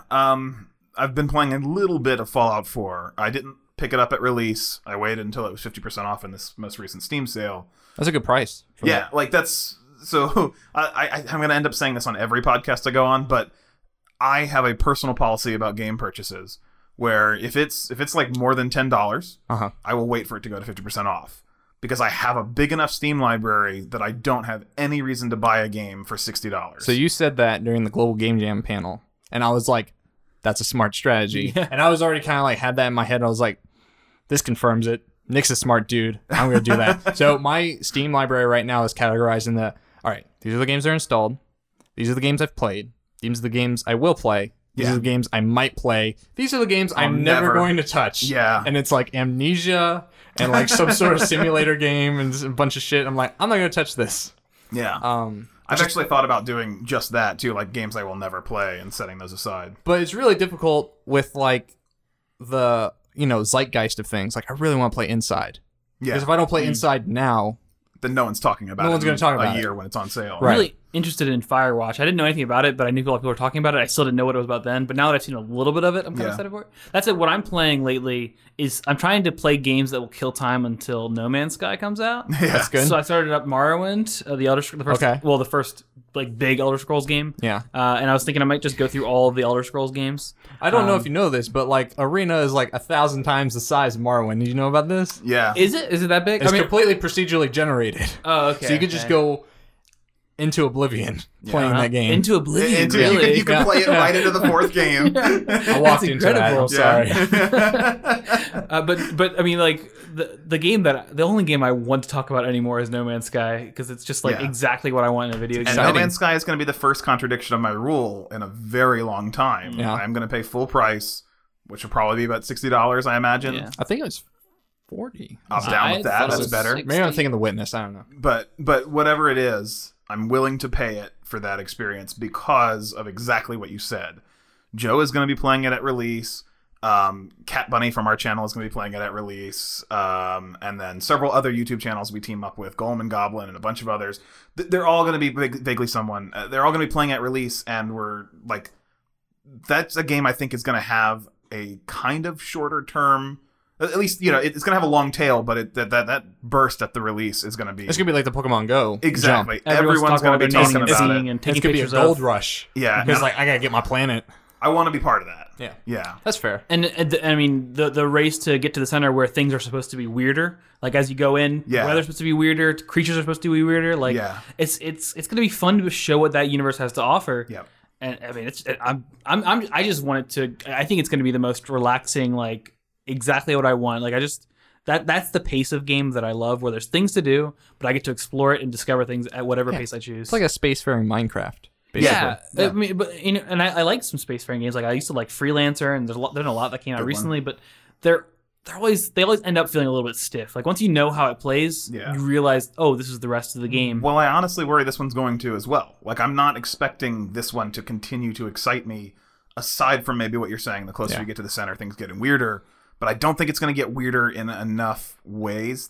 They haven't shown us, so maybe I'm wrong. Maybe when we actually get there, it will be really crazy. But I think it's just going to be visually weirder, and I'm not saying it's not going to be fun, but I think the big fun of this game is going to be in like month one. I think this game easily crosses the threshold of like having at a minimum 20 to 30 hours of valuable playtime, though. That's worth the price. That's a full price why game. I played on Minecraft like the first night.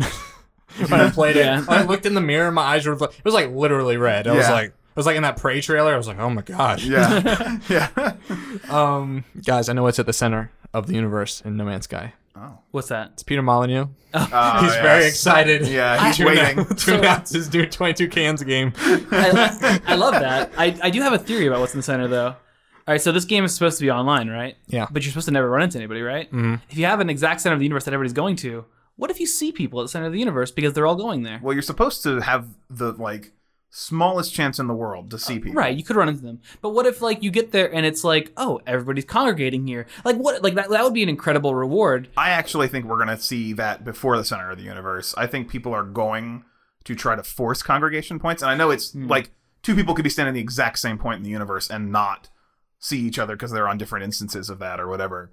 But I think people are going to try to make it happen. Well, if it's like, 50,000 people all staying in the same spot and it's like, all right, everyone shoot the ground. And it just it just puts a hole straight through the planet. It would be cool, but everybody's destruction is local to their own world. You get to name things and you get to... that's good. There's one other element that you can leave. You can affect other people's play, and I can't remember what it is. Well, my understanding was that it was just naming. I didn't know that. I thought destruction was universal. So the reason it's not is that there's the constant that keeps everybody together is the algorithm that is the universe. Right. But when you make a change, it just marks it in your own own PlayStation or computer storage and says, "Oh, you did this here. So if you ever come back, we know that now the algorithm here has been modified for just you, though. Yeah. It doesn't do it for everybody. Wonder how big that like modification file would get If you just if you kept visited a bunch of planets, Yeah. or just completely fucked up a mean, specific planet. That said, it is. I don't know if it's like a voxel system or something that they have to construct the environment, but in a way, it's a pretty like it's a byte of data. I would that imagine it changes has to be. Yeah, it's gonna be like a couple hundred kilobits probably at the most. Yeah. But Yeah. I mean, they have a really clever rendering system for putting that stuff together, and it's exactly what it has to be on that scale. But it is like really, really clever. I just feel like Sean Murray and Hello Games, they were just like making Joe Danger, and just like the gears were turning in their heads like the entire time, and then like they all just vomited the entire design doc out, and it was completely pristine. And they're like, all right, let's bang this out in a weekend. Man, I don't think I've ever been more impressed by a development team though. Yeah. Like because the scope of what they took on for the size of the team they were, like Yeah. they're it's just huge. geniuses. Yeah, they're like a dozen people. Did you hear they got flooded like halfway yeah, through and development? destroyed a bunch of their stuff too. That's crazy. All right, so Morrowind. How's Morrowind doing? How's Vivard and Phil? It's pretty good. You know, it's funny. Like, it doesn't feel like it's been 10 years since I played the game. It just like I'm just like, oh yeah, this is Morrowind. Like, It hasn't been 10 years for me. It's been about 3 years. Like maybe Khajiit 2. has always been that low poly. Yeah. I mean, like, but it did just kind of like there was nothing unfamiliar about it to me, which is weird because I only played through it maybe 3 times as a kid, but like having a long space of time where I didn't play it, it just felt like Coming home. coming home to like, I mean, I'm coming home. Well, I think what works about it is it's alien from so much other fantasy because it looks different and unique, but it's also like so characterized that that's going to stick with you over long periods of time. Whereas if you go back to Oblivion and it's like, I mean, you're going to remember things in Oblivion too, but it's very like medieval fantasy. European fantasy, and you can just kind of like forget details because they're completely unimportant. But in Morrowind, so much is important and so much is like heavily characterized that it's going to have a lasting impression. It's honestly, I also say this on like every podcast, Morrowind is my all-time favorite game. Okay. I have played Not just your favorite Elder Scrolls, but like all-time favorite game, period. Yeah. I have probably played through it like, you know, to completion, I don't know, a dozen times, but also countless runs of just like, I don't care about the plot. I'm going to go run around, you know, like, so, I can't begin to calculate the hours I put into that game.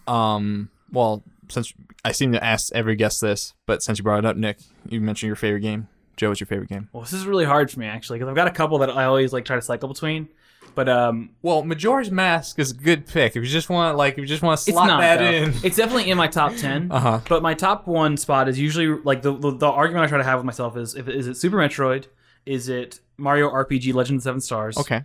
And more and more I bump up Journey to potentially being my top game. Okay. And all 3 of those fulfill very different things for me. Yeah. But the one thing they all have in common that is the absolute thing that I go to video games for or books for or shows for is those are the 3 games that drew me in with their atmosphere more than any other game.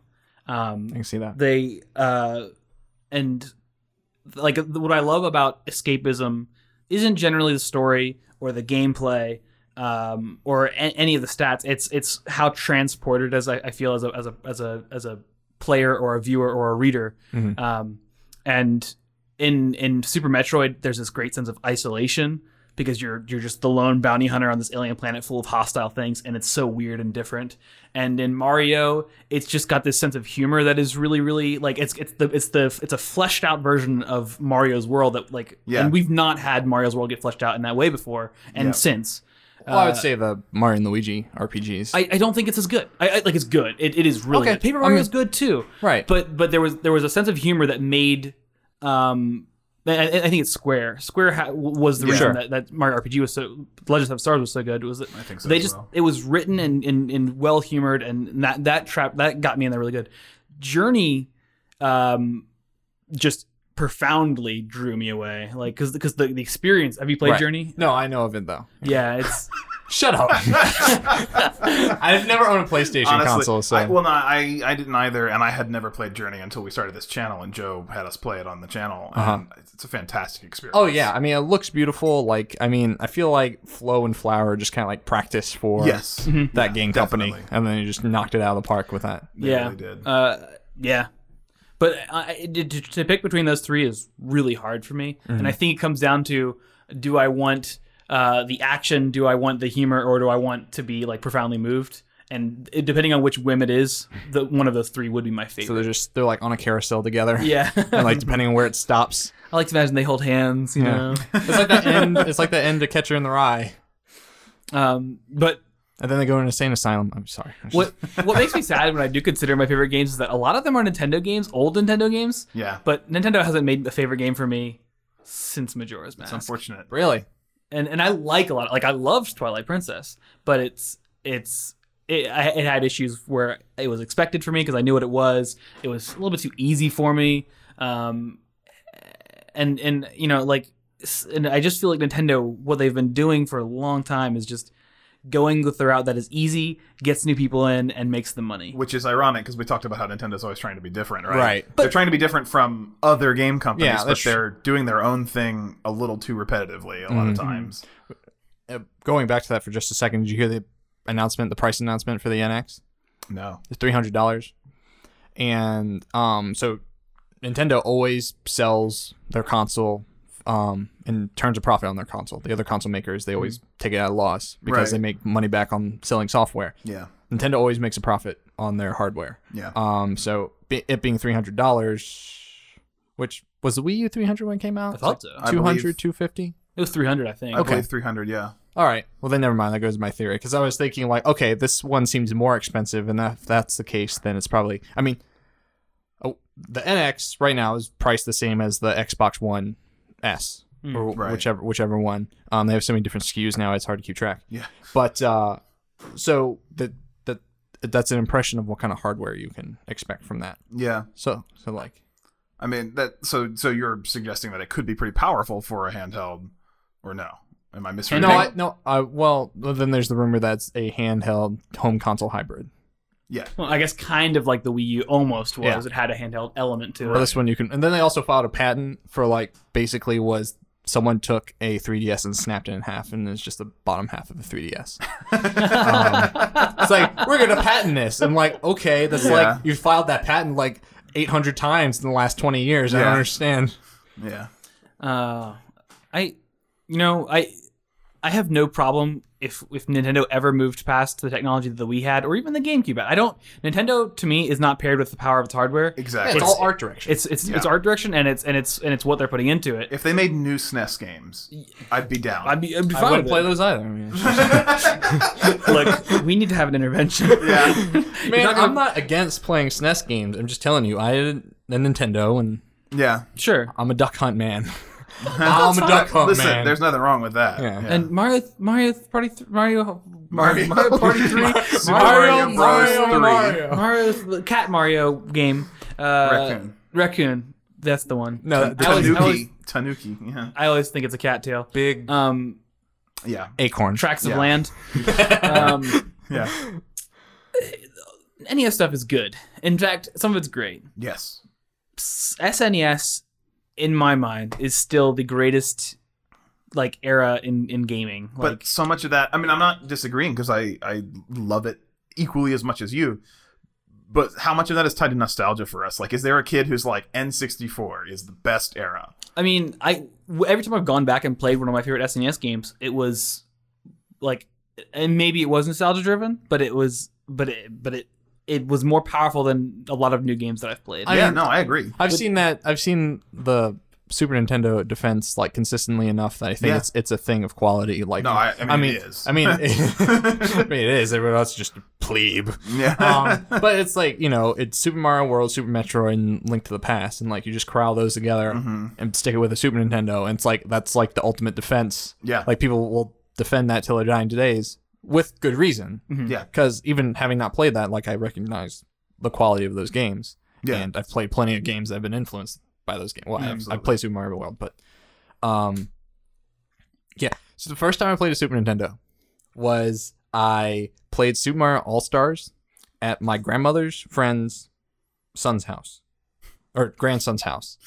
And I was playing Super Mario All-Stars. I was like, oh, cool. It's got Super Mario Brothers. All It's this got stuff. Super Mario Brothers 3 in it. This is amazing. Yeah. I didn't think I was playing a console. I thought I was playing one of those component plugins, yes, controller with yeah. 16 games plugged in. I was like, this is cool because remember the menu in Super Mario All Stars? Because it's like you scroll through, Yes. you swipe through all the different games, and I'm like, this just looks like one of those like you buy at CVS or something, and you just plug it in, and you go. So even then, I didn't have a good concept. Of what the SNES was. Yeah. Yeah.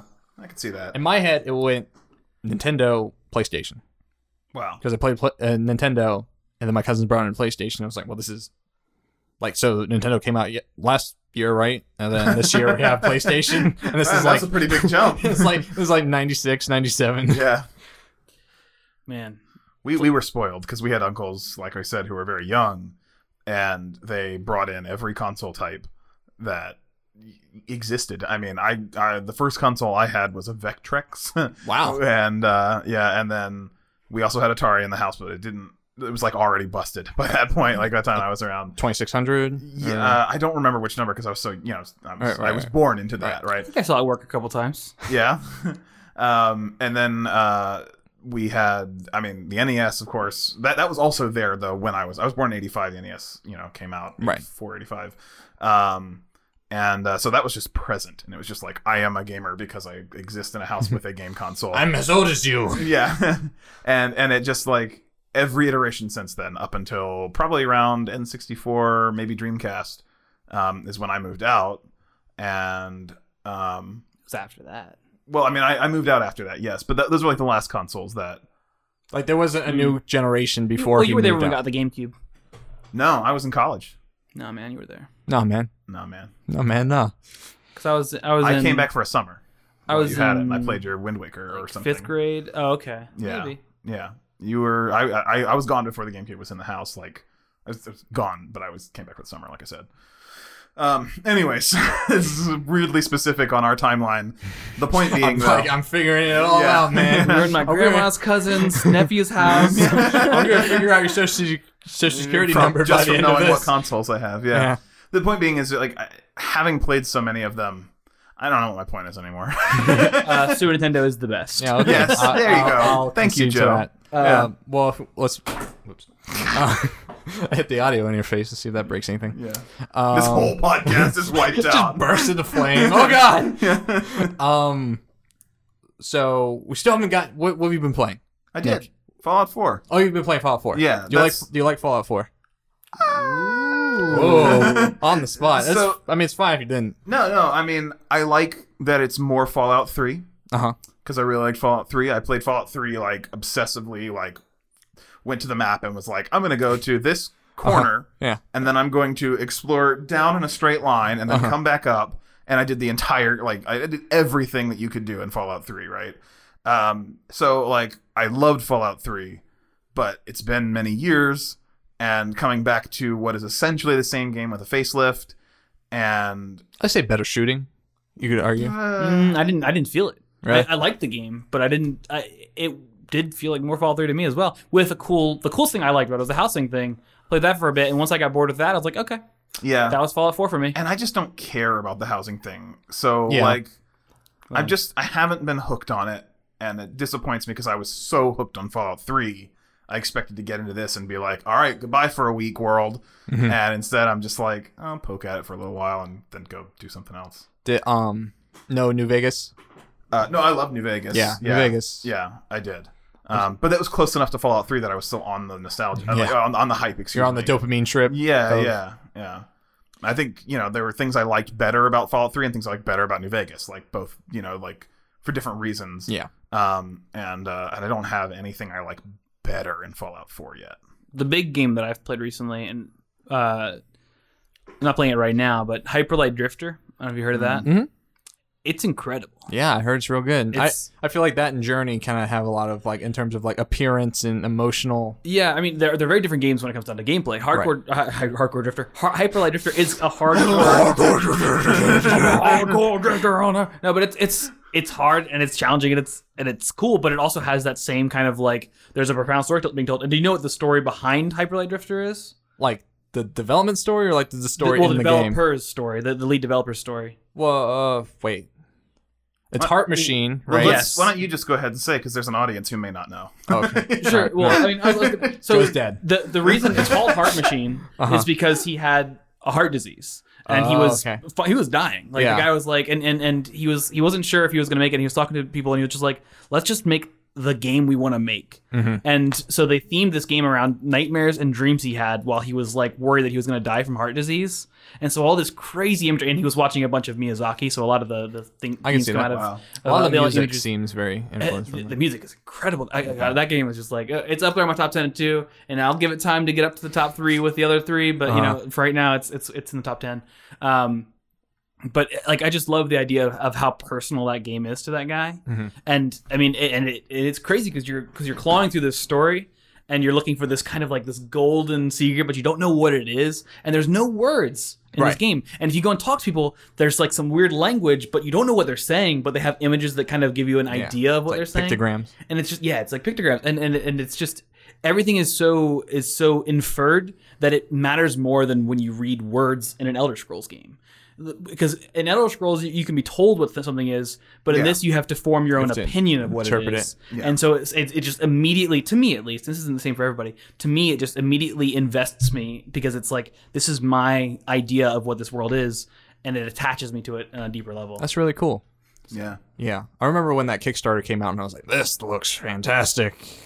Yeah. I'm going to play this whenever It's this so comes out. pretty. Those colors. That color palette immediately hooks you. You're Yeah. just like, I'm in. Yeah. Whatever this is. The it's bright not- purples and stuff. It's not a $60 game, so I think it's just 100% worth picking up for like, what, the $20 it is? Probably, Maybe? yeah. Yeah, it's like 15, 20, I think.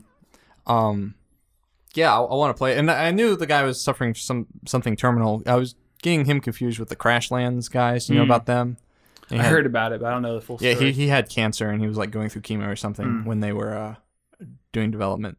And and that's really inspirational. Like I'm gonna die, Yeah. so Let's make a game. Let me do what I want to do. I mean, but like it seems like that's a big deal though, because so many games do kind of lose their heart in the development process. Like I don't feel like Fallout 4 had a heart in its development process. It was technically a good Checkboxes. game, but it did feel like a set of checkboxes. And I really like Bethesda for the most part.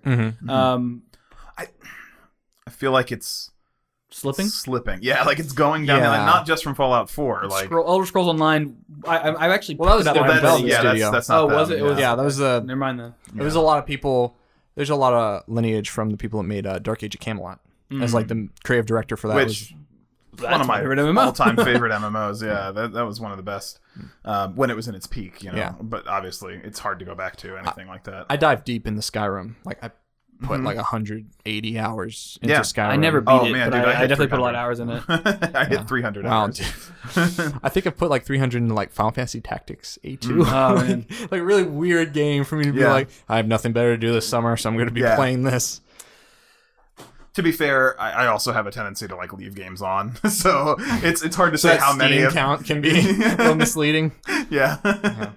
But I played Skyrim like crazy, and there are things I love about Skyrim, and I enjoyed my time playing it, and also a lot of the time is like testing out mods and stuff too, because I love just modding games. But when I look at Skyrim and compare it to Morrowind, they don't compare. Like there's nothing that I loved about Morrowind in Skyrim. It felt like they were like, okay, what are the major things we have to do to make this an Elder Scrolls game? Check. It didn't have... I got so many complaints about Skyrim. The biggest being that the story is shit. Like, you fight this dragon, and it just doesn't feel like it's part of the world. It feels like this story that's slapped on top of your exploration of the world. I can see that, and I would say that the Civil War storyline is probably the best storyline in Skyrim, because like so I've never played Oblivion or Morrowind for that matter. So Fuck, you need to play Morrowind. You can skip Oblivion. I don't give a shit if you never play Oblivion, but you need to play Morrowind. I want to play Oblivion simply for the fact that apparently I can put my jump stat so high that I can like leap across the continent. You can do that on Morrowind as In well. fact, the beginning of the game gives you some scrolls that can do that. You'll just die if you use them. Yeah. Yeah. But everyone makes a really big deal about the Dark Brotherhood quest in Oblivion, and having never played it, don't have an opinion on it. Yeah. But I don't think it's as strong. I really think some of the assassinations in Dark Brotherhood questline is really strong in Skyrim. Yeah. But the part where you impersonate the chef Yeah. to poison the Emperor, Yeah. fantastic. Made even better by the fact that the chef that you're impersonating is an orc, and I played an orc. Oh, so okay. like there was like no lie. It's like, oh, no one knows what he looks like. Oh, he's an orc. I'm an orc. Yeah. An orc's an orc. This is kind of a racist culture anyways. Yeah. I don't care. Oh my god, Skyrim is an especially racist culture, which is I'm fine with that, right? It fits the Right. world. Yeah. But yeah, I'd be really interested in checking out Morrowind. You absolutely should. I mean, obviously it has aged and Right. it's a little tough to get back into it, but it just has so much more depth. The story feels like it is an integral part. I mean, you can fuck off and go away from the story. You can go explore the world and do nothing to do with the main plot, just like every other Elder Scrolls game. But if you are a role player of, like video games, which is, you have to buy in a little bit, the story feels like it's important to everything you're doing, or everything you're doing feels like it has story to it, I guess. Whereas in Skyrim, it's like, I'm going to go be the Mage Guild leader before I deal with any of this dragon shit. And then I'm the Mage Guild leader, and that doesn't mean anything to the world. Right. Like every plot. Except they changed the dialogue when they greet you. It's like, oh. But not even, because like even the guard, like the Mage Guild changes the dialogue. Uh-huh. But the guards are still like, milk drinker and everything else. Arrow to your knee. Yeah, they don't care about who you are in that world. Whereas one of the biggest and most like quickly noticeable things in Morrowind is you get to your first major city and you get some guilds and you choose your guilds.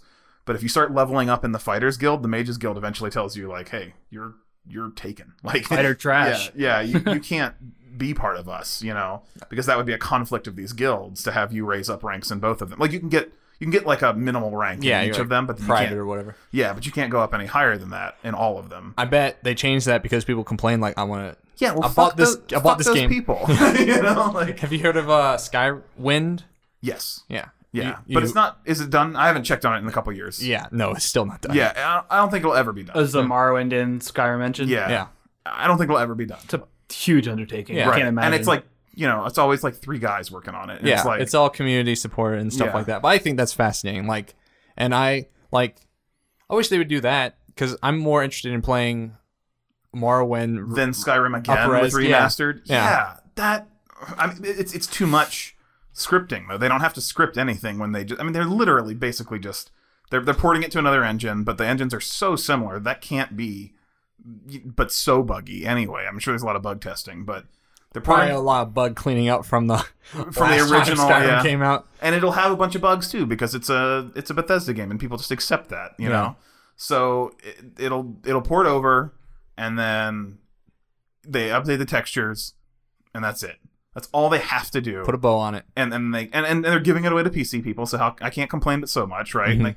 And I will reinstall it when it comes out, but Be like, it's this is nice lighting. Okay. yeah. But the effort that would be involved in doing Morrowind in the Skyrim engine, like, I mean, God, if they would hire those guys who are doing it and just be like, this is your actual job, and also here's a team of 6 other people, let's go through it together. It would take a long time, it would spend money on it, but that would be amazing. Like, that would be so great. Yeah, I would definitely check it out. Like, Yeah. I think that's like the age is what's keeping me. Because I mean, it's weird. Like those early polygonal games, it's like you go back. I mean, like, you're talking about Super they're hard Nintendo. edges. Yeah, we're talking about Super Nintendo. It's like it's pretty easy to go back to because there's like it's nostalgia and there's kind of like some and pixel charming art has had a demeanor. resurgence anyway. Yeah. Yeah, Hyper Light Drifter's proof of that. What are you playing right now? Besides Pokemon Go, I am playing. So I went on the App Store when like Pokemon Go, like they didn't put like a release date. They're just like it's coming out. Yeah. New Zealand's got it. Prepare your butts. Yeah. Like I'm like, all right. So I'm like checking the App Store, and I open it up and I'm like, tap my Katamari's on here. Oh, Install that. And I've never played a clicking game. Yeah. So I'm like, Is this Katamari Damacy But it's a But a clicker. tapping? yeah. And you just roll the ball, and then you roll the ball faster the faster you tap.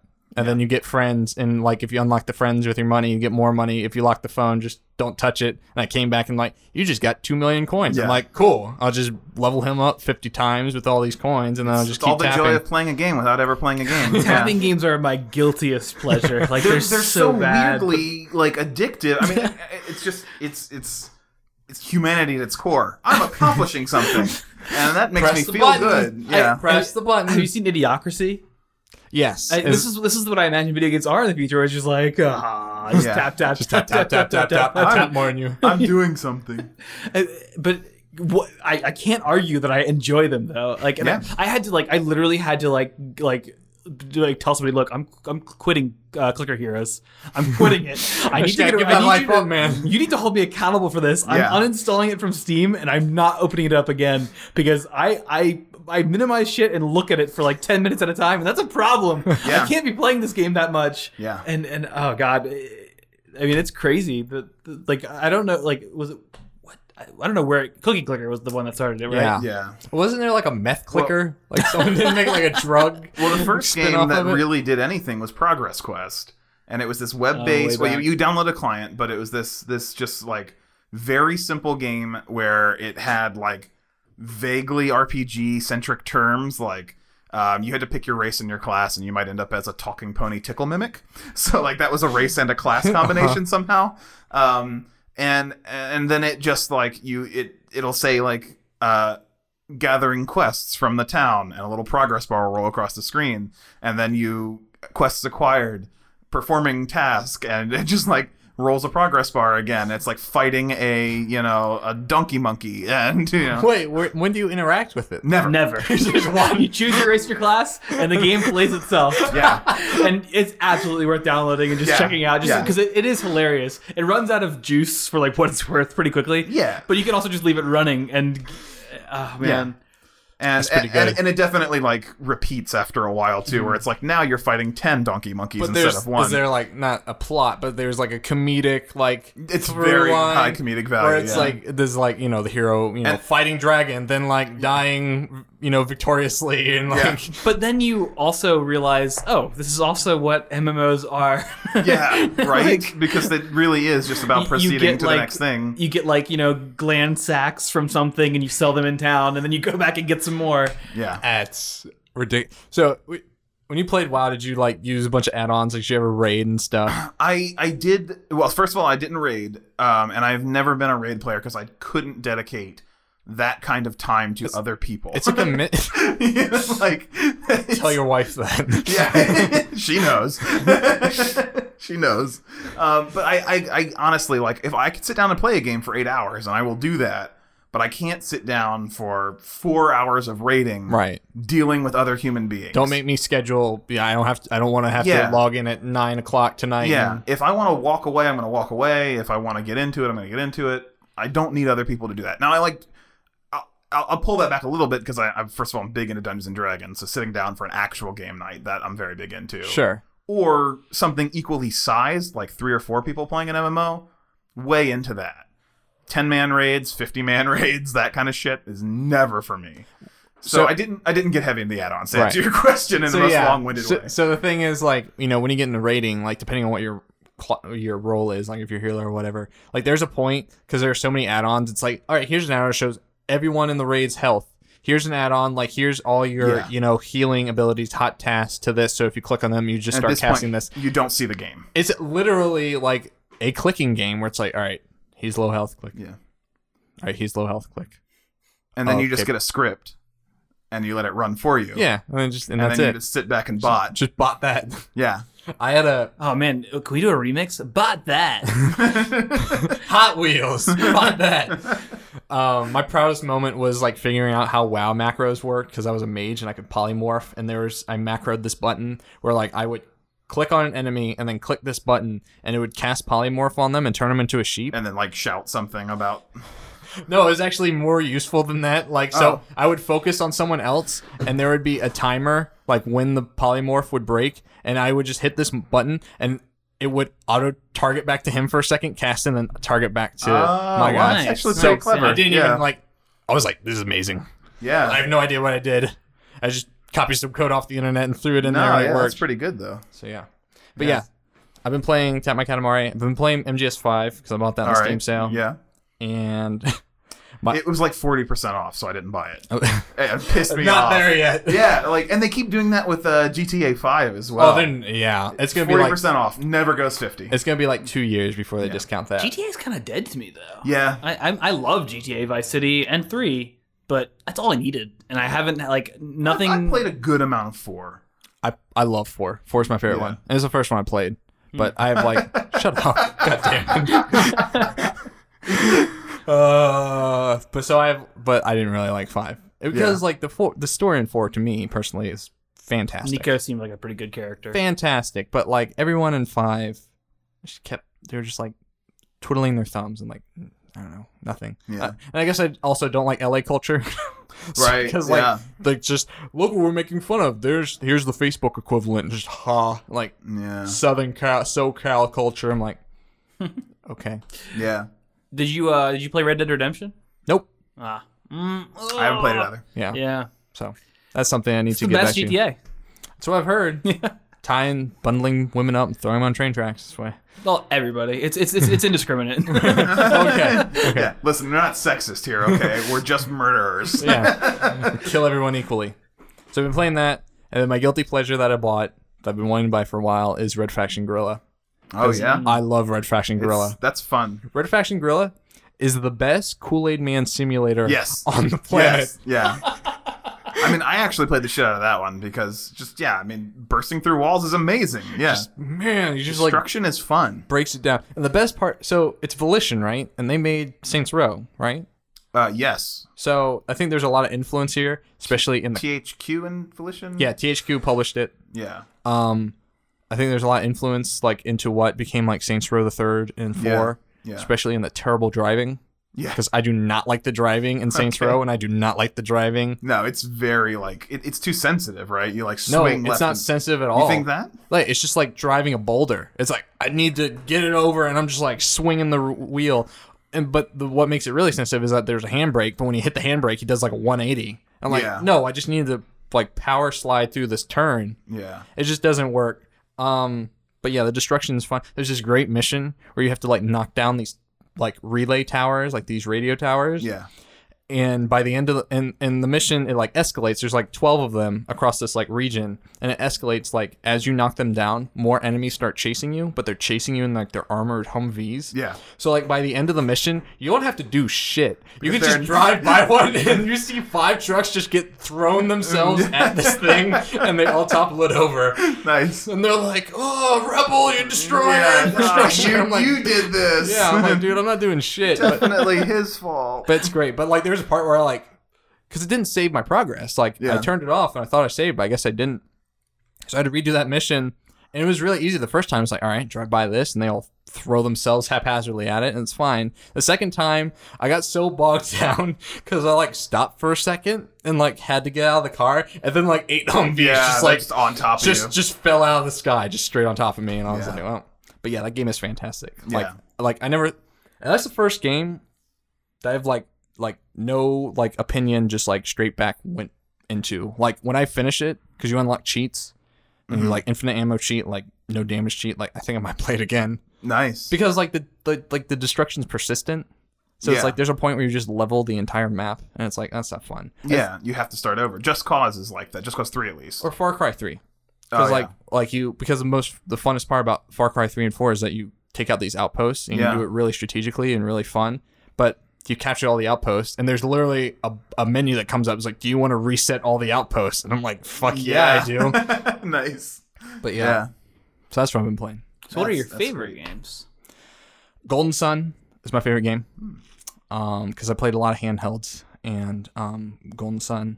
But I don't really like JRPGs, but I love Golden Sun. All right. And we had a weird conversation about that because I've never played like Chrono Trigger or anything like that, or any Final Fantasy. Except for Final Fantasy 1. I think Red Faction Guerrilla might actually be up there. Yeah, it's a fun game. I just wish Nordic Games needs to, because they have that IP and they have that geomod technology, and they just need to either put it up on GitHub or make a game. Like I don't Right, care right. which. I'm very story oriented. So Dear Esther, Okay. Gone Home. Oh god, I need to play that. Dear Esther. Dear Esther is really good. I haven't played. Remind me, Dear Esther is the like island beach Yes. walker. Okay. Yeah. It's the same people that made Everyone's Gone to the Rapture. Okay. but Everyone's Gone to Rapture is PS4 exclusive, so I haven't played that yet. Yeah. But I really want to. Play any Telltale games?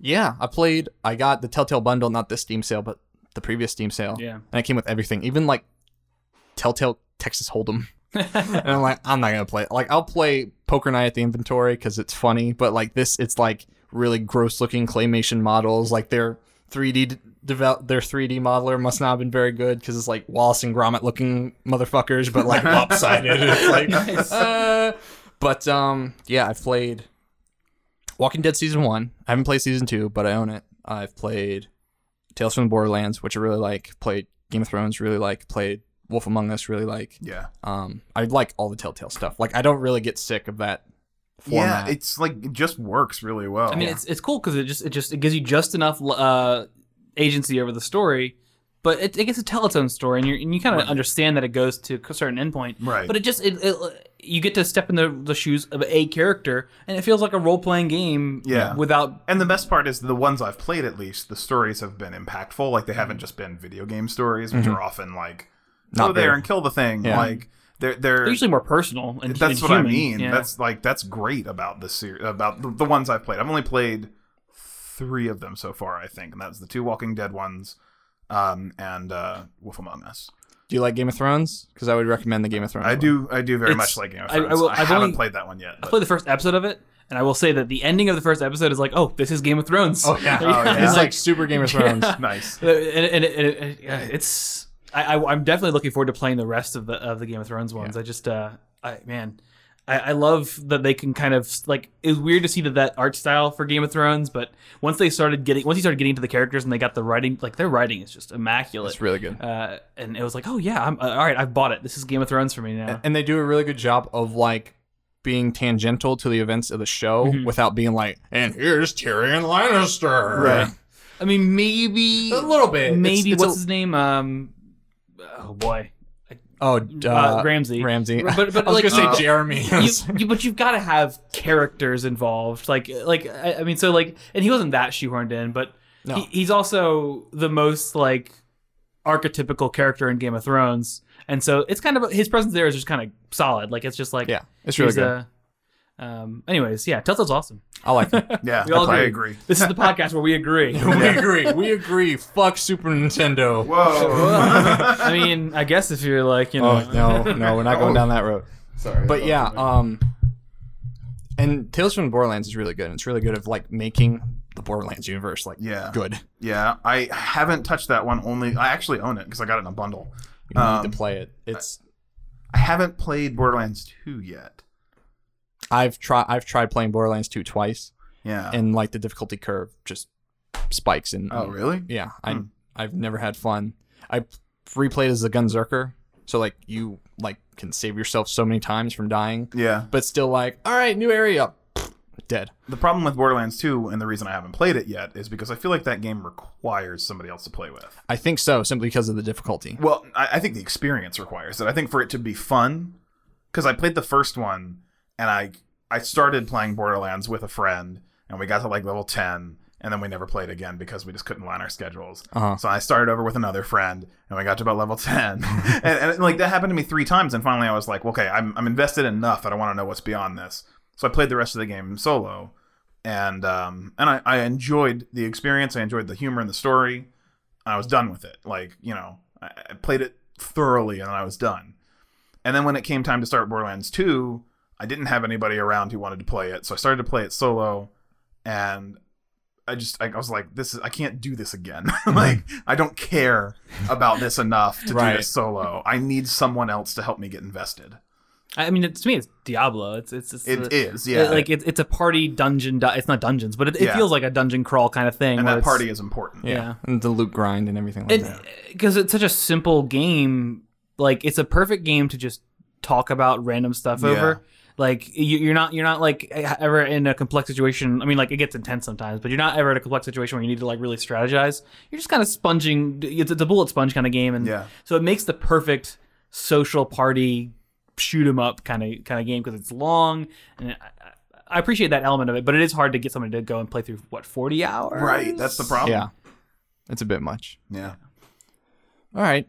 Well, I think this is a good Yeah. stopping point. Because we've been playing the whole time for this podcast. It's really good for talking over, and so we've been Borderlandsing it up, and now we're done. We just beat the game. Yeah. Whoa. Congratulations, go us. Yeah. Man, that handsome Jack Yeah. What a character. bastard. got jacked. Handsome Jack's arc in Tales from Borderlands is actually really good too. All right. So if you need any incentive. Incent. Okay. So All our right. takeaways from this podcast are SNES is the best. Yep. Handsome Jack has got a really good arc in Tales of the Borderlands, and we talked about Dark Souls, so we are a gaming podcast. Yeah. And Gays and Guns. And Oh yeah. Joe's dead. Oh yeah, that did happen. Yeah, Tyler's podcast is either gonna be Joe's dead or hardcore drifter. Hardcore Drifter. Hardcore drifter. All right, but thank you guys so much for coming on. And Thank you for having us. I really guys should come on again. Yeah, I'd be I'm down for definitely. that for sure. And we need to have you over and do some Let's Play stuff at some Definitely, point. definitely. Because there's a lot of games you haven't played apparently. Apparently. So She's gonna sit me down. It's like, yeah. We might as well just make a separate section channel. Yeah, and It's it's gonna just be about It's gonna be like awesome games done quick, but it's just gonna be me just playing all the games I've never played. People are gonna submit games, and yeah. I'm We just got have a to whole play show 'em. out of this. This is great. what is this? Oh, Glover. Yep, I haven't played that. I guess we're gonna play Glover. All right. Well, thanks, guys. Thank you. See you on the videos. No.